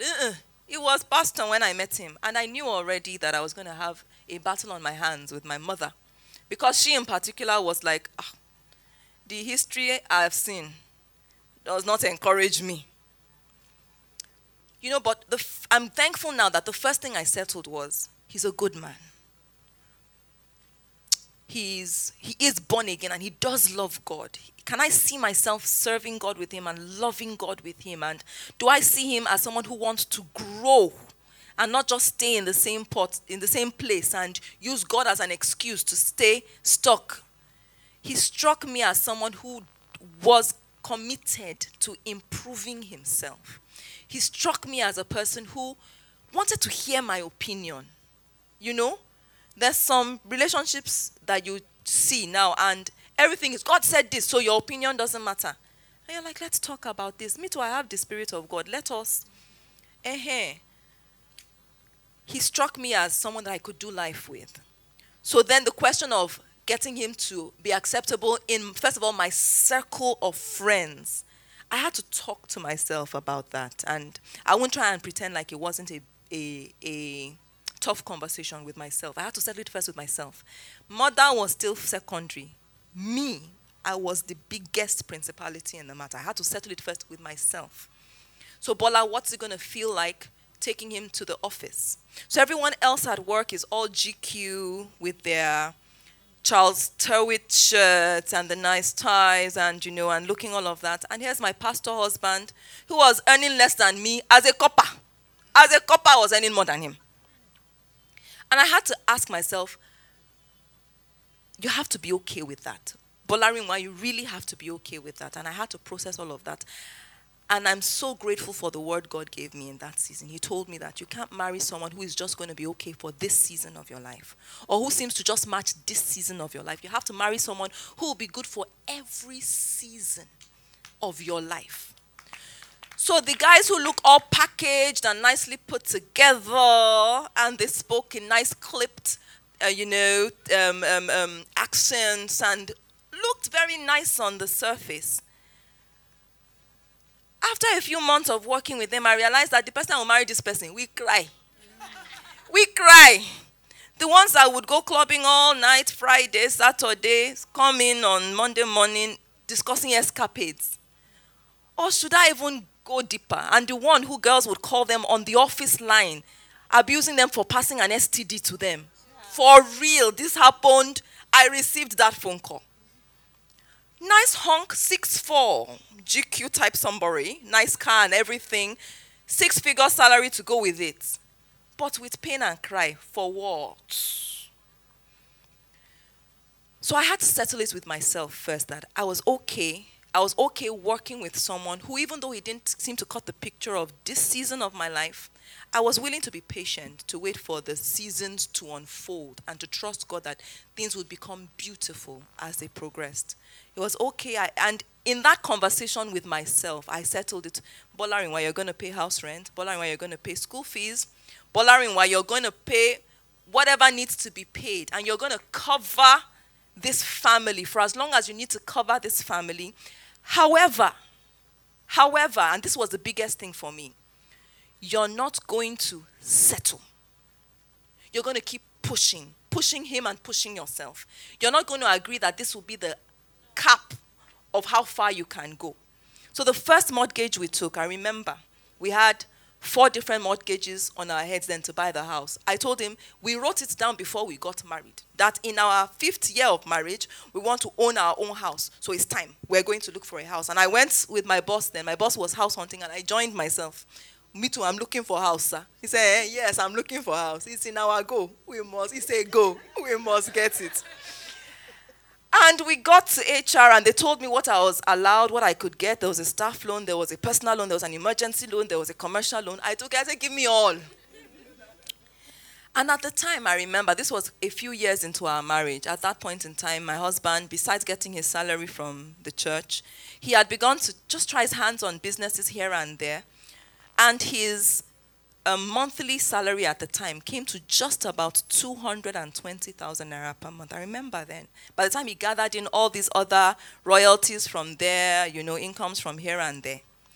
And one of the loans, the one loan he took, meant he had to make a payment of 200,000 naira every month. Now, I was carrying all the others. The other ones were like multiples of that one. So I'm not trying to say that I put all the load on him. I was carrying like the other 3. He had that one. But I remember looking at it on paper that day and thinking, Bolarinwa, are you sure you will not absorb this one too? How does a man earning 220K carry 200K burden every month? And I just felt a sense of release. Push him into it. It's okay. Let him rise up as a man and man up into it. And I remember that there would be months I would see him and I'd be like, God, help this man. Hold this man. Strengthen this man. But it's amazing to see how he grew over that space of time. In that period of time, I remember there were no frills in my house. No frills. We scrimped and saved everything. I remember going once to the legal department to sign some documents, and I overheard some young women speaking. They didn't know it was me at the time. That, because at the time I said I was carrying 3 of the loans. He was carrying 1. And they were like, hey. And I was asking myself, okay, it's me. But I know the God that is backing me up. I know we can do this. And just that sheer gangster effort and just trusting that the God who was backing us up would not let us fall helped us. And we're able to pay down that, I think, 20-year mortgage in about 7 years, eventually. But one thing I realized was that the him that came out of that process was so much stronger than the him that started. By the time I went up to my mom, sorry, I forgot this part of the story, and told my mom that, look, this is the person I'm going to marry. I'd seen such a picture of our future that there was nothing that could kind of pull away from that. So I just told her, look, this is the man I'm going to marry. She's like, hey, pastor, hey. I'm like, calm down. You will celebrate me. I was giving her such lyrics, such vibes that day. I still remember the day he came to Ibadan to see my parents. I had to go and pick him at the bus stop. Hallelujah. Amen. And I had prepared my mother's mind. This is the man I'm going to marry you. Be nice, so. Yes, he's a pastor. Be nice, so. She's like, I'm sorry to the non-Yoruba speaking people. I've just been rapping on. Forgive me. I'm sorry. All of this I'm saying is just to say that she had said that she was convinced that if she didn't like him, that's the end. There's nothing I could say. And I was like, you don't understand. We've prayed on this matter. He's my husband. Took him, I told him, you mind yourself when you enter my mother's presence. You mind yourself well. And we entered, and the rest, they say, is history. Now, I know it can be really scary to imagine what kind of life does God have ahead of me if I'm going to... The person I'm looking at right now doesn't seem to be the kind of man I wanted to marry. Evaluate it from those two levels. First, who is he? If you strip away the pastor title, is there a real man? What's the measure of the man if you take away the pastor title? What's the measure of that man, that person, without the pastor title? If the weight of that is strong, good, take that. The other conversation you need to have with yourself about, look, can I go through this season, waiting for the next season of life? You need to build your faith about that and trust that God can give you a man who will grow to whatever level, every level that God has intended and planned for him. Amen? All right. Someone had a question over there. I'm so sorry.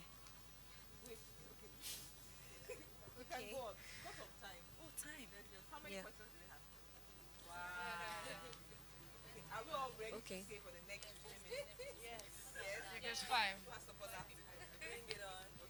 Okay. Thank you very much, Ma. It's been an awesome evening. God bless you over and over again. So while you were speaking, I thought about something. In fact, I was really laughing here when you said it because that happens to me like every time. So you were talking about the part where you were in your room and then you'll be preaching to yourself, like just imaginary. You're saying something to the mirror. And I even had that again this morning, just before I left my house. So how were you able to work with that? Because sometimes I feel like maybe I'm in the bus and then I'm seeing something, and several times I'm like, oh God, please don't show me anything again. I don't want to see. But that happens a lot with me. Okay, I would make reference to one particular one. One night I had a dream, and I saw a very large crowd. So I'm not sure, maybe because I sing. So I saw someone a major music minister in Nigeria. I saw her, and then she handed the mic over to me. And then while she was giving me the mic, I sort of like tried to turn my back, like, you can't be the one giving me this mic. You don't understand.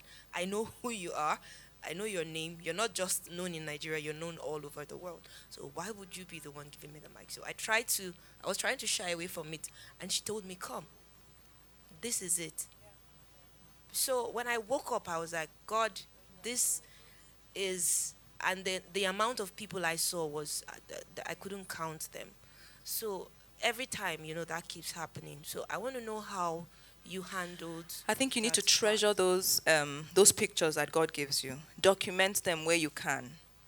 And as you document them and as you pray concerning them,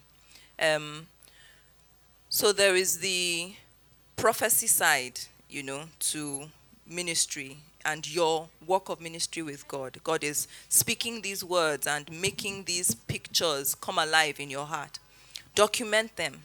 But at the same time, go back carefully and do a forensic study, of those dreams. Who was the person? Okay, where is she right now? Learn all you can about that person. What does it take to do ministry at that level? Begin to understudy her, even though you've never met her. When David was at the backside of the wilderness, just singing and writing psalms, I don't know if he ever imagined that we would still be reading his psalms how many years after. I don't know if he even imagined that they would call him at some point to come and sing to this king who was having brain touch. I don't know if he even imagined that he himself would even sit on that throne at some point. He was killing lion, killing bear. He didn't know what it was for. He just knew that he couldn't stay ordinary. And he was understudying a king he had never met. Protecting sheep the way he was going to protect Israel. You get what I'm saying? I'm saying where you are right now, begin to understudy those pictures and those dreams that God has given you. Don't wait until the door opens. At the point where the door opens, it is that opportune time. You can't be getting ready at that time. You have to be ready before that time. Spend the time. Do the work now in the night season. Prepare for that place, even though it doesn't look like a door is opening. Because if it's about doors opening, God is able to open a door. Like that. Like that. Bigger doors than we even know have opened in a flash, in a moment. So God is able to open doors. Do the work of preparation now, even though it doesn't yet look like the doors are opening. Does that help? Okay. I'm trying to be brief so that we will leave here. Hello, good evening. Okay. Hi. Hi. So, I have a question about. Well, okay. My question is, do you get tired? You know, all the time. So what do you do? How do you not give up? How do you not, just let go of everything? Okay, so this answer, it's not a spiritual answer for me. Okay, on this one, my husband and I have butted heads many times. This may just be a temperament or a personality trait that is just, I tend to be able to gauge my strength. And I seem to, I don't know how I learned to do that, but I gauge my strength, and I know just when I'm approaching reserve. And at that reserve point, I just cut off. I'm sorry, it's not spiritual. I'm sorry. And like I said, my husband and I are still tugging because he's like, no, you have to do this. I'm like, I'm done, babe. I'm done. Today, I'm done. The next thing is eat and sleep. Nothing more. Nothing else is entering here. It is sleep.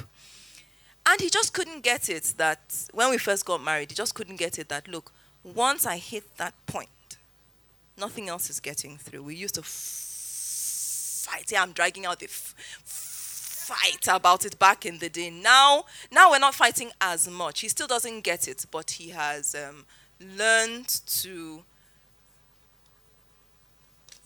somehow sharp. But I seem to be able to have that gauge meter. So I'm learning now not to even wait until I get to see that gauge, to see ahead that, okay, you know what, Bola, you need to pace yourself. You need to pace yourself and ensure that you don't use up all the strength that should be reserved for your family at work. Counseling after counseling after counseling. I said I wasn't going to tell any more stories, so to make it brief.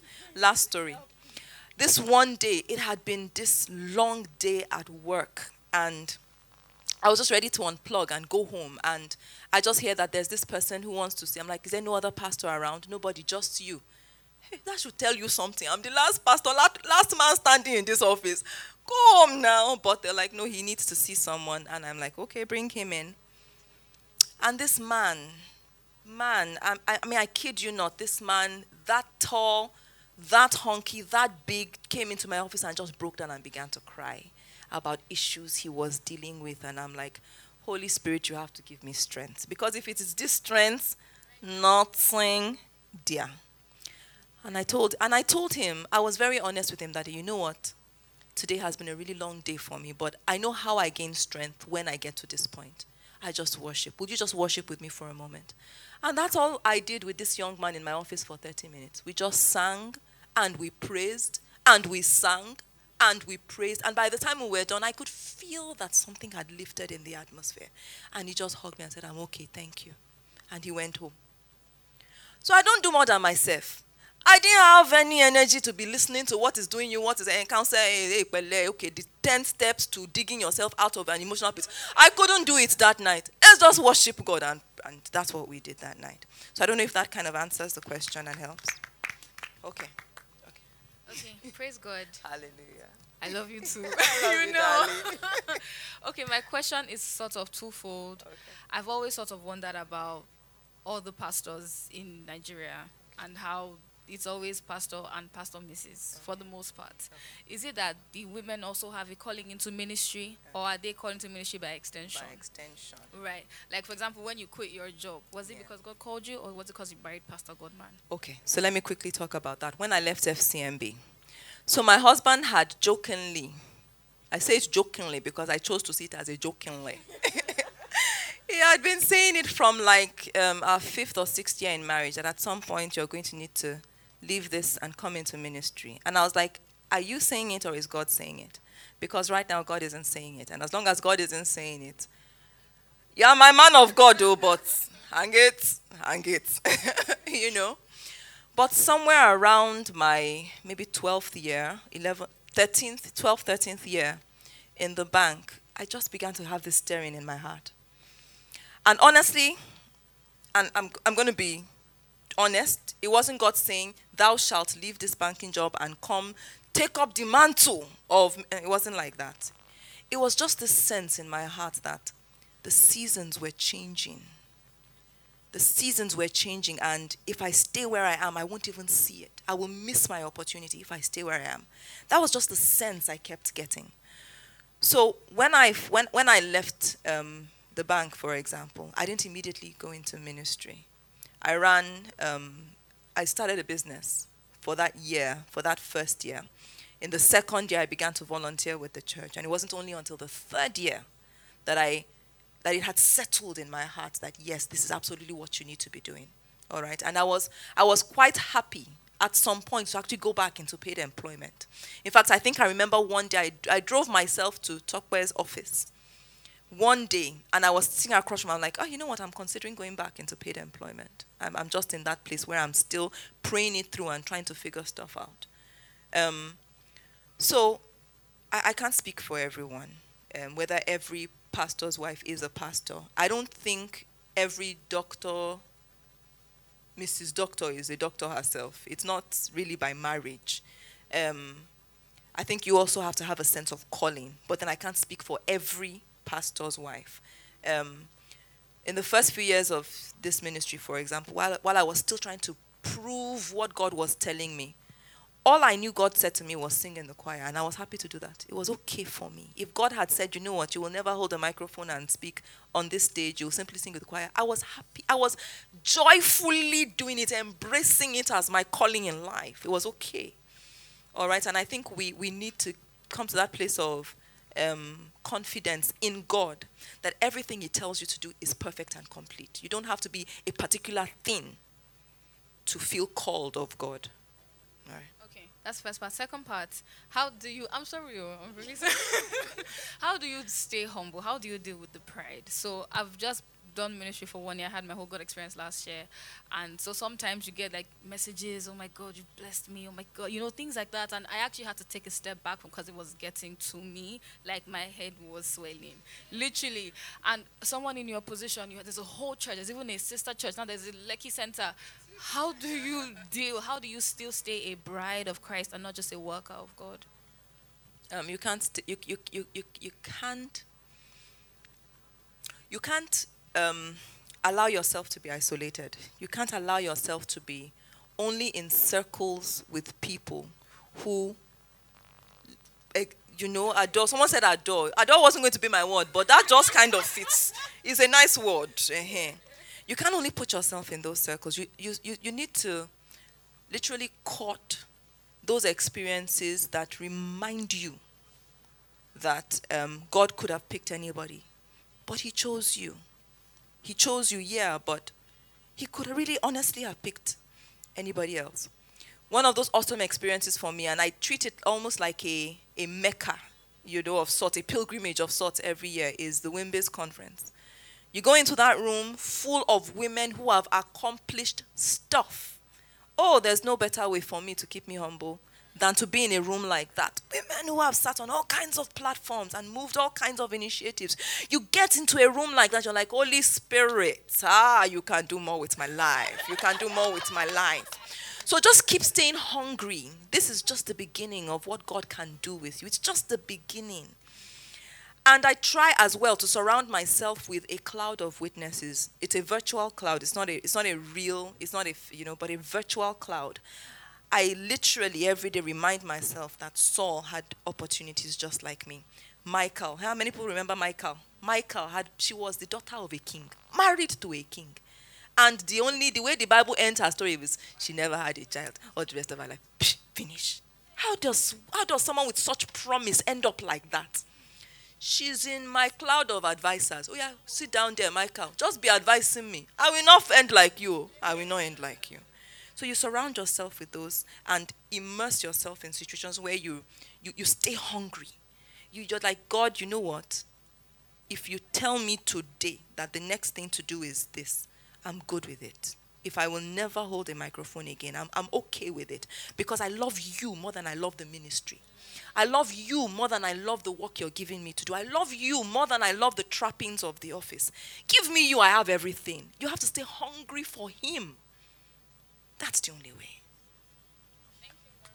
Good evening. Okay. Thank you. Okay, good evening, Pastor. So the question I have is centered around relationship. So you said something about preparing, like waiting. If you haven't gotten to a particular level, you should keep waiting on God, studying and building, literally. So in this course of building, is it okay to involve a man in your life? Because I've spoken to some people about it, like, okay, I think I would rather wait than be involved with someone. Let me just use this process to wait on God and see where He's leading me. But then I also hear from people that say the replies I get is, why is it necessary? Like, can the guy not even help you build? Especially when you've seen somebody that can help you. I really love your question. I really, really love your question. Because the question of, okay, so there's this purpose. So what about the enabler to this purpose? I heard someone tell me many years ago that one of the most important career decisions you will make is who you marry. And I didn't understand it at the time. But now, after all these years, almost 20 years of now processing it, I see that she was spot on. I've met people who got married, found someone at the beginning, at the stage of there's nothing even on ground, and it worked out well. I found people who were on the other end of the spectrum, and it didn't work out well. But I think the one thing I can pull out and say that regardless of where you choose to start from with a man, whether relationship or whatever, is be very honest about what you know that God is telling you. Be very, very honest. Put it on the table. And as you're putting it on the table, you are insisting that he speaks as well. Because sometimes when I tell someone like, I feel God is sending me to the nations, or I feel like God is giving me a message that will mean that I will go from country to country spreading the word. When you're in a romantic space, sometimes you can hear it, but it will just fly. You're not putting two and two together that somebody has to cook for these children while you are off, doing visions, and saving the world from the sins and all of that. Help him. I think what I'm saying really is, I don't think you have to wait until things fully form. You can meet someone, but be painfully honest about where you think God is taking you. And even where it seems like he's not really connecting the dots and making the connection, to help him see that this is what it means. This is honestly what it means. And ensure that he himself is sharing his vision, sharing his goals, sharing how he sees himself connecting, how he sees your two visions connecting as the years go, all right? Because I agree with you, who you marry is pivotal to how far you can run. I've met women who had to basically shut that door of ministry just because of the choice of who they married. And it's not just ministry, even in business. I was speaking in a meeting last year with this woman. She was my co-speaker. We were speaking together. She broke down and started crying. By the time she remembered the fact of how her father basically crippled her mother's business and refused to let her fly. And she was passionately appealing to the women in the room. Be careful before you choose. It's not marry or die. You know what I mean? It's not this. Don't just pick anybody and say, hey, thank God, thank God I have married. It's not like that. There is purpose in this thing. And the purpose is really important, okay? You can meet someone, even as things haven't fully formed, but be very honest with him where you're going. And ensure that he gets a good sense of the purpose that is burning inside you. Okay? Okay. Hi, Pastor Bola. Can I ask a question? Okay. Oh, it's me. Yeah. Okay, so earlier you spoke about fear, and how you try to shake it off. Thought that was a very good analogy. But my question is, sometimes I struggle with things that I know that God has called me to do, and how I feel like sometimes it's quite bigger than me. So how do you, practical ways of how you actually overcome those fears to like be the person you know that God has called you out to be, and just like walk out of that? You know how you said there's this lion in you just waiting to come out. So how do you actually break down those fear and those barriers around you to actually walk into the purpose God has called you for? Okay, thank you. That's really a beautiful question. But right now I'm beginning to feel like there are a few women in the room actually that can actually speak to these things. Can I share? Is it okay if I share? If I share, can I share the seat? I mean, share the space. Is it okay? Tokwe, please, can you come? Pastor Busola, can you come, please? I'd really love for you guys to speak into this. So I'll just say something really small, and then I'll pass the microphone on and let them also speak into it. So shaking stuff off and then running towards the things you fear.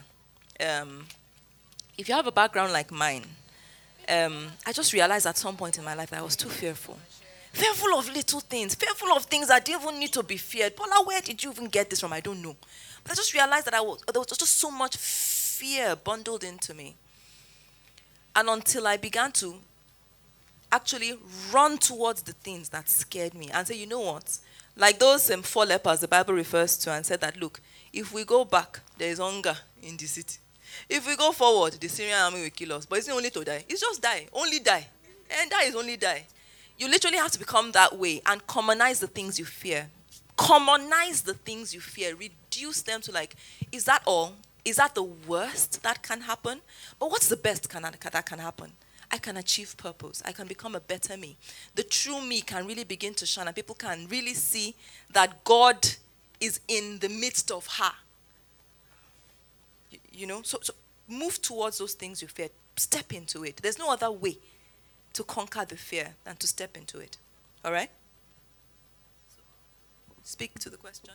How do you Okay. How do you eat liver?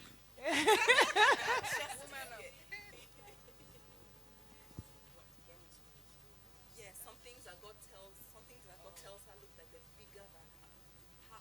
How do we face up to this? Okay, my answer, some of the things that I was going to say some of the strategies, but I just realized that they are not, I'm not sure they are strategies like that. Maybe strategy is not the word to call them, but when I get those bigger than me, when I have those bigger than me moments, our temperaments are very similar actually. And, you know, it's only, Pastor Tokpa is the only one fierce like that. I run. In fact, thank God for the enablers. So, the biggest enabler is my husband. When I share these things with him, he then takes them and blows them up and scares me even more. So I'm like, you're not helping me here. Because what you do is, I then write it in a book, and I'm looking at the thing, sometimes 6 months, and guys, trust me, sometimes years. I'm staring at it, I'm too scared to venture out. However, I learned something in my walk with God a couple years back, and it's that when God has an assignment, when there is a gap, and he needs his will done on earth, it's a privilege when he reaches out to you. But when you don't get up and move in his time and in his season, you know, he would look for someone else to get the job done. Not because you are any less his child, but because he needs stuff done on earth. So when I learned that, it humbled me that, so it's not about me. God would walk with me in spite of my insecurities and my fears. But what is important is that I need to yield. So for me, it's been a journey of yielding. A lot of things that I do, I find myself doing, I promise you, I do with a lot of trepidation and fear in my heart. In fact, one of the enablers around me is Pastor Godman, Pastor Idris, they push me and put me out there. Because if you leave it to me, I will be carrying wires. I'm telling you, those are the things that I am comfortable doing, just serving. But for my own journey has been more, God sees my heart that I will do anything for him. So when he gives me this very grand task, I said, God, you know the daughter that you have. So you had better begin to bring the support system that will help me, and prod me in that direction. And of course, with that constant reminder that, look, if you will not move, I will find someone else who will get the job done. Yes, still my child. I love you, but I need my will done on earth. And it has to be done at a certain time. I will not wait for your timing. Sometimes we enjoy grace. I know that there are certain things that I should have acted on, maybe some period back or before, and eventually when I'm acting, I know I've just simply enjoyed grace and mercy, to still be privileged to be used in that direction. So it's a constant yielding to, a constant daily dying to self for me, and reminding myself that it's not about me ultimately. It's that God's will be done here on earth, and that I'm in partnership with him. It's a privilege to be used by him. God bless you. So I think very early, I went through an experience, a very unpleasant experience, and I suppose that was a turning point in my life. I had this contractor who had been working with me for a while, and we had become like family. And in the course of the night, I saw that he lost his wife, and she was expecting. And I didn't know what to do with the information, I was scared, I prayed about it, but, and I just said, it won't happen. And I got to, the next day, I called him, and I said to him, so and so. I didn't say it explicitly. I said, I think you need to pray more, and I think you need to go to your pastor to pray, over. You see, I said it didn't carry any weight. And it was less than 48 hours. He called me, and all I could hear on the phone was, you should have told me the truth. He said, you said it, but why did you lie to me? You should have told me the truth. And he was screaming into the phone. And I broke down where I was, because I just felt, if God gave you something to say, it is not your place to begin to question it, or it's to do everything that you can, either as an intercessor and understanding what your role is. Yeah. And so, speaking about God giving you assignments, it's an honor, a privilege, but it is also one that, especially if we want to grow in this walk, you cannot not do your assignment. You cannot not get the test and pass the test. Yeah. So getting accustomed to having assignments that are bigger than you is the whole, because if it is not bigger than you, then it is you. If it doesn't look daunting, then you can do it. Yeah, but when it looks big, when it looks daunting, is when you know that you need the help of God, and it's only God who can see you through. And I think that is like the safest place when you look at something and you're certain God sent me. Now the question typically for me is it mine? So that is actually where I personally have issues. It is not, once I know that my name is written on a task, come on, I'm running. But the question is often, is that task for me?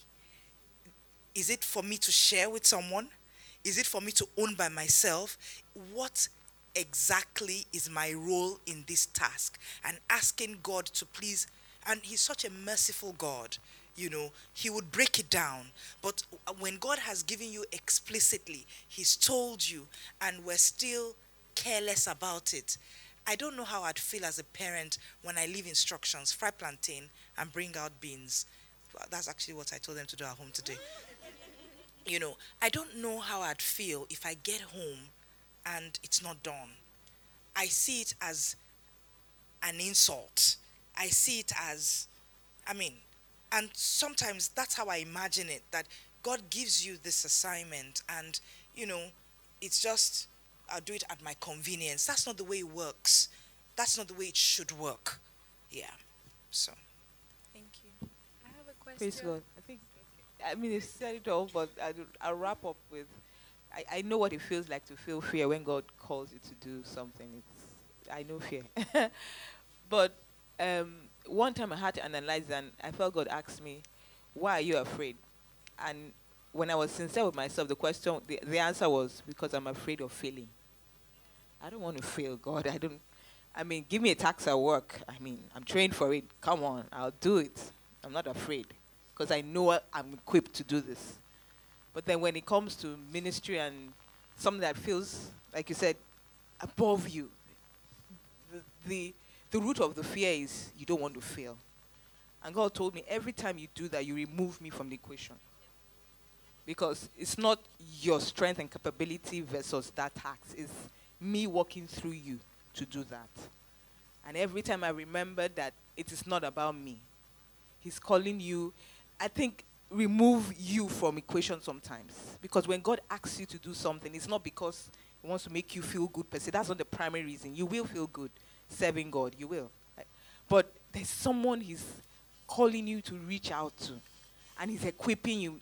Philippians 2:13 says He works in us to will and to do. You won't. If it's about you, yes, you will fail. If it's about God, you won't. Praise God. Thank you so much for that question. And thank you so much for directing it in that aspect where you say, is it for me? And just the fear of, because for me, I guess one issue I've had is, so God said something, and maybe I didn't hear it, or I misinterpreted it. And so I feel like, maybe God didn't say that, and it was my misinterpretation. And that fear cripples and say, when God tries to say something again, I'll be like, is it you that is saying it, or is it me that is thinking it, or am I getting, God, is this what you are saying, or is this what I'm hearing? Because it might be what you're saying might be different from what you are hearing. How do you get that clarity? That's one. That question came because of what you said. My main question is about the practicality of working in ministry or being married to a minister or doing anything in ministry. And it has to do with the administrative and the financial part. Especially, I was so taught when you explain the finances of the early stage. It's serious because in this climate that we find ourselves, especially with finances and women bearing so much financial burden, and I know that finance is one of the major causes of marriage breakdown and all.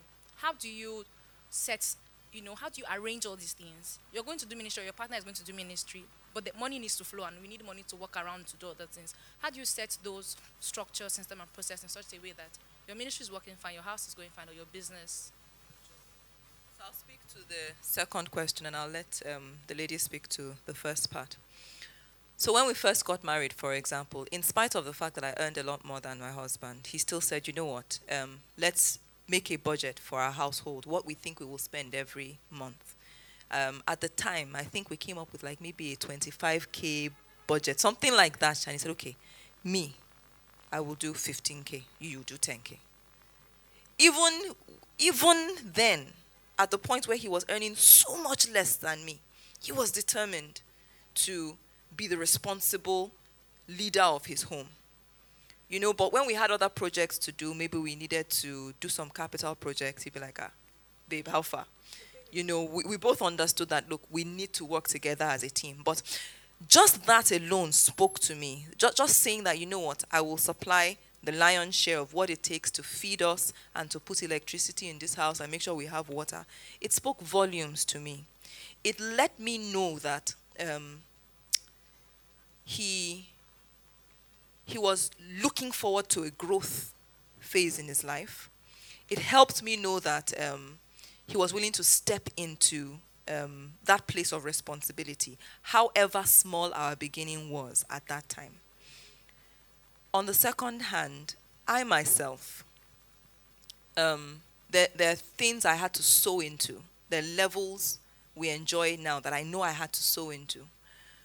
From the first time I fully got an understanding of percentage giving, tithing to God, God and I had a conversation. And I was like, God, if 10% is the barest minimum, me and you, we know we can't do barest minimum. Me and you. With where I think you're taking me and where I think we're going to need to step it up. And from the very beginning, I had distanced myself from 10%. It was 20% or nothing. So I had settled it many years, even before I met my husband, that we will not lack. We will not suffer deprivation. Even as we go through seasons, different seasons in our life, just trying to make things work and all that, I was confident that I was walking in covenant with a God who was able to do so much more than we could see. And one of the things I had told my husband early is, look, if God says at any point in time, whole salary, 3-month salary, 6-month salary, it's not going to be a problem. Are we agreed? We'll shake on it. Because we're given to God. We will drink gari, before we will go against something God says. And we had proved it again and again and again together. So you need to personally have your own faith walk with God. You yourself need to have your faith building partnership with God. But in the practical things of how this family runs, how this family goes and all of that, allow him to be the man. Let him step into his role and be the man, even in the small, even in the beginning, even where everything looks like it's still being formed and all that. It's in the days of tashere, small things that we really know the content of your heart, so that in this season of life where we're in now, we're light years away from where we started from, we contemplate all kinds of projects now and we step into it without fear, without, at the beginning it was a lot different, but we set principles from the very beginning, accountability from the very beginning, no frivolous from the very beginning. And because we both understand each other, we understand our money personality, it's easier to work together in financial matters. And I hear you about needs and what you need to run the home and all of that. You need to be building your faith in finances personally. You personally. You have to understand God as Jireh personally. All right, and see him come through for you personally and work things on that, okay? Does that help? Okay.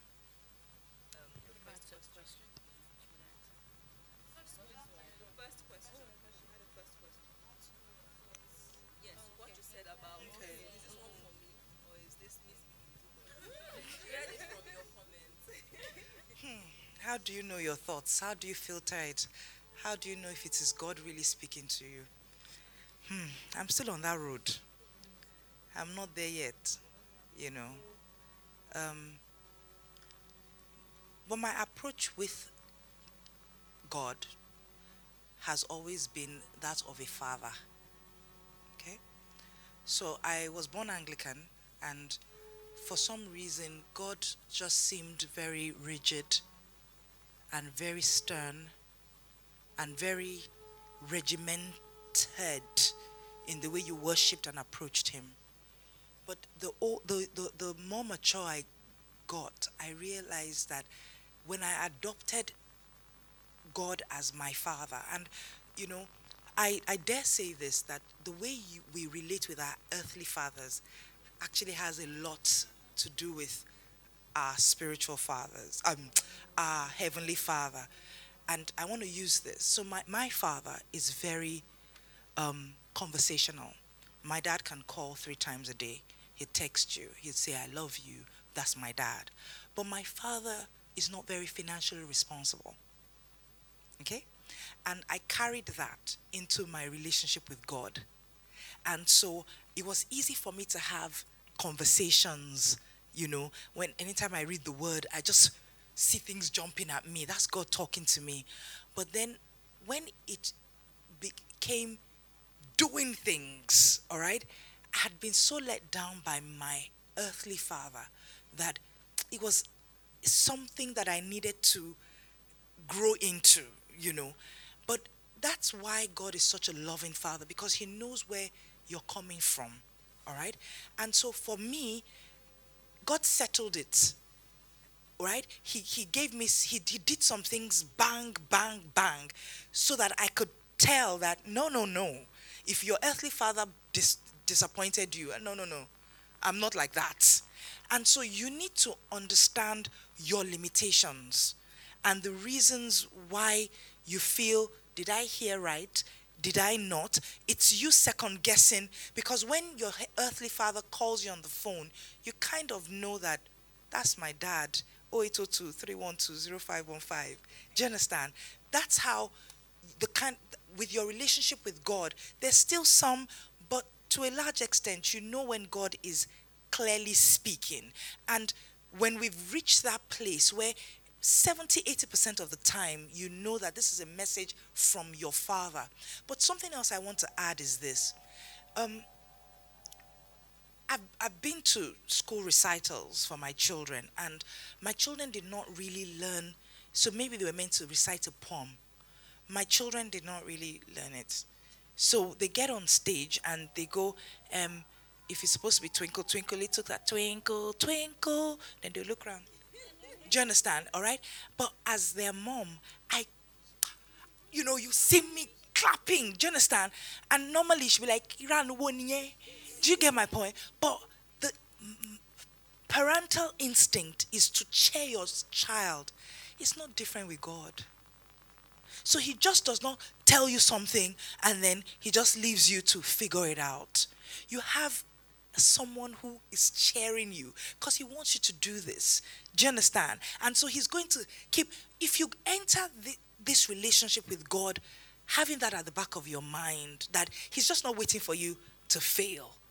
Do you understand? All right? He wants you to perform this. And so everything that you require, everything that you need to hear to prod you on, he's saying it. But you need to be there to see that, oh my God, that's him cheering me on. All right? So don't feel fear.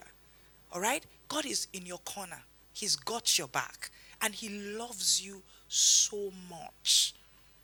Right? God bless you. I'm so sorry. Some of you may have just seen me quickly glance at my clock. It's not because I'm tired of talking. We could do this all night. I just remembered that my children are in somebody's house. Forgive me, please. Forgive me. I would, maybe we'll have some part 2 or something. Forgive me, please. I need to run before they think I have left my children and put them up for adoption. I completely forgot. How does a mother do that? But I need to go and carry my children, all right? Forgive me, please. I know you had a question. Please. Forgive me. Yes, please. I actually think that, what you've just done is really a message to all of us. Yeah. I actually do believe, because there are some women who, despite the fact that their children are in someone's house, just to keep up an appearance, right? But I think it's important that, these balls must not drop. None of these balls, all right? Because if she fails as a mom, we will be the first people to say, aha, see our role model. Do you get my point? Yeah. So I think we can say, God bless you so much, and thank you. Pastor Bola, could you just pray with us for a minute or two? Yes. And this has been such an inspiring time speaking with you ladies. And the very fact that you sent a call of God on your lives, for me, just tells me, I was sharing with Busola as we were coming also this evening that I was opportuned to listen to a woman of God speaking this year. And she said God had given her husband a word at the turn of this decade, that this will be the decade for the daughters of God.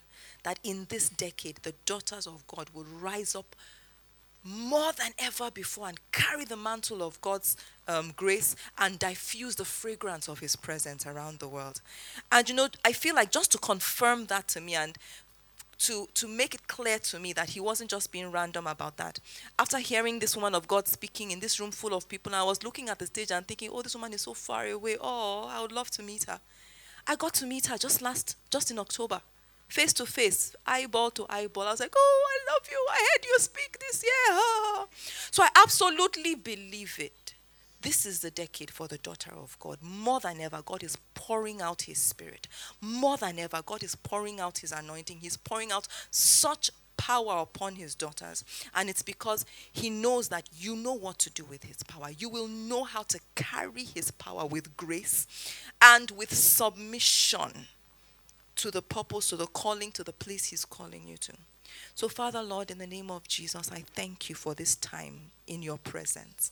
And I thank you all the more for these precious daughters of your heart, these precious women who have stepped into this calling that you have put upon their lives. Father, Lord, I ask that in the days ahead, you will make this calling and this election sure. I ask, Lord, that in the days ahead, you will help them see with clarity what it is that you have called them into. I ask, Father, Lord, that in the season and in the days ahead, Lord, they will experience a tangible anointing, a tangible overflow of your presence with them. Lord, your word says that on the day of Pentecost, as they were gathered together in that upper room, Lord, that the Spirit of God just filled that room and there appeared on those disciples tongues of fire. I ask, Father, Lord, upon your daughters, tongues of fire in the name of Jesus. I ask, Lord, that by the power of your Spirit, they will begin to speak with new tongues. They will begin to speak a new language. They will begin to speak with such power that people will look on them and ask, is this not the same woman that I saw? Is this not that same young girl? What has happened? It's nothing but the power of the Holy Spirit. I ask, Father, that the power of your Spirit will take them, oh God, in this place, Father. Fill them up to such a degree, God, that they will begin to speak, oh God. They will begin to speak just like it was said of Saul. Has Saul become one of the prophets? It will be said concerning your daughters. Has she now become one of the prophets? Has she now become one of the deliverers? Has she now become one of the ministers? Has she now become one of the anointed ones? Yes, oh God, by the power of your Spirit, your daughters rise up in this time and in this dispensation. They rise up as daughters of the Most High God, daughters of Zelophehad, women of Shunem, women of strength and capacity. They will represent you well, Father. Lord, we ask that as your power falls on your daughters, you will open great doors of opportunity. Great doors of opportunity that none can shut. Jesus said, I open before you a door that none can shut. Lord, they will walk through those doors with strength, with power, in the name of Jesus. I ask, Father, Lord, that as they go from here, those same issues that used to terrorize and challenge them, Father, Lord, you will give them a new heart and a new spirit. They will run towards those very same things and see the giants fall, in the name of Jesus. Lord, as Jabez prayed and he asked, Lord, enlarge me that I may not cause pain. Let that be the story of your daughters. As you bring an enlargement upon them, Father, Lord, everything that used to cause pain, oh God, is taken away in the name of Jesus. Father, Lord, we exalt you and we thank you. Thank you, Father, Lord, because arising from this place, daughters of God, daughters of God, daughters of God, women of means and capacity, women of anointing and of fire and passion, in the name of Jesus. Father, we exalt you and we bless you tonight. Hallowed be your name. When all is said and done, let it be about Jesus. Jesus glorified, Jesus lifted high. No flesh will glory in your presence. All the glory will return to you. In Jesus' mighty name we pray. Amen. Hallelujah. Thank you for listening to a message from the LifePoint Church. To download more free messages, please visit www.soundcloud.com/LifePointNG.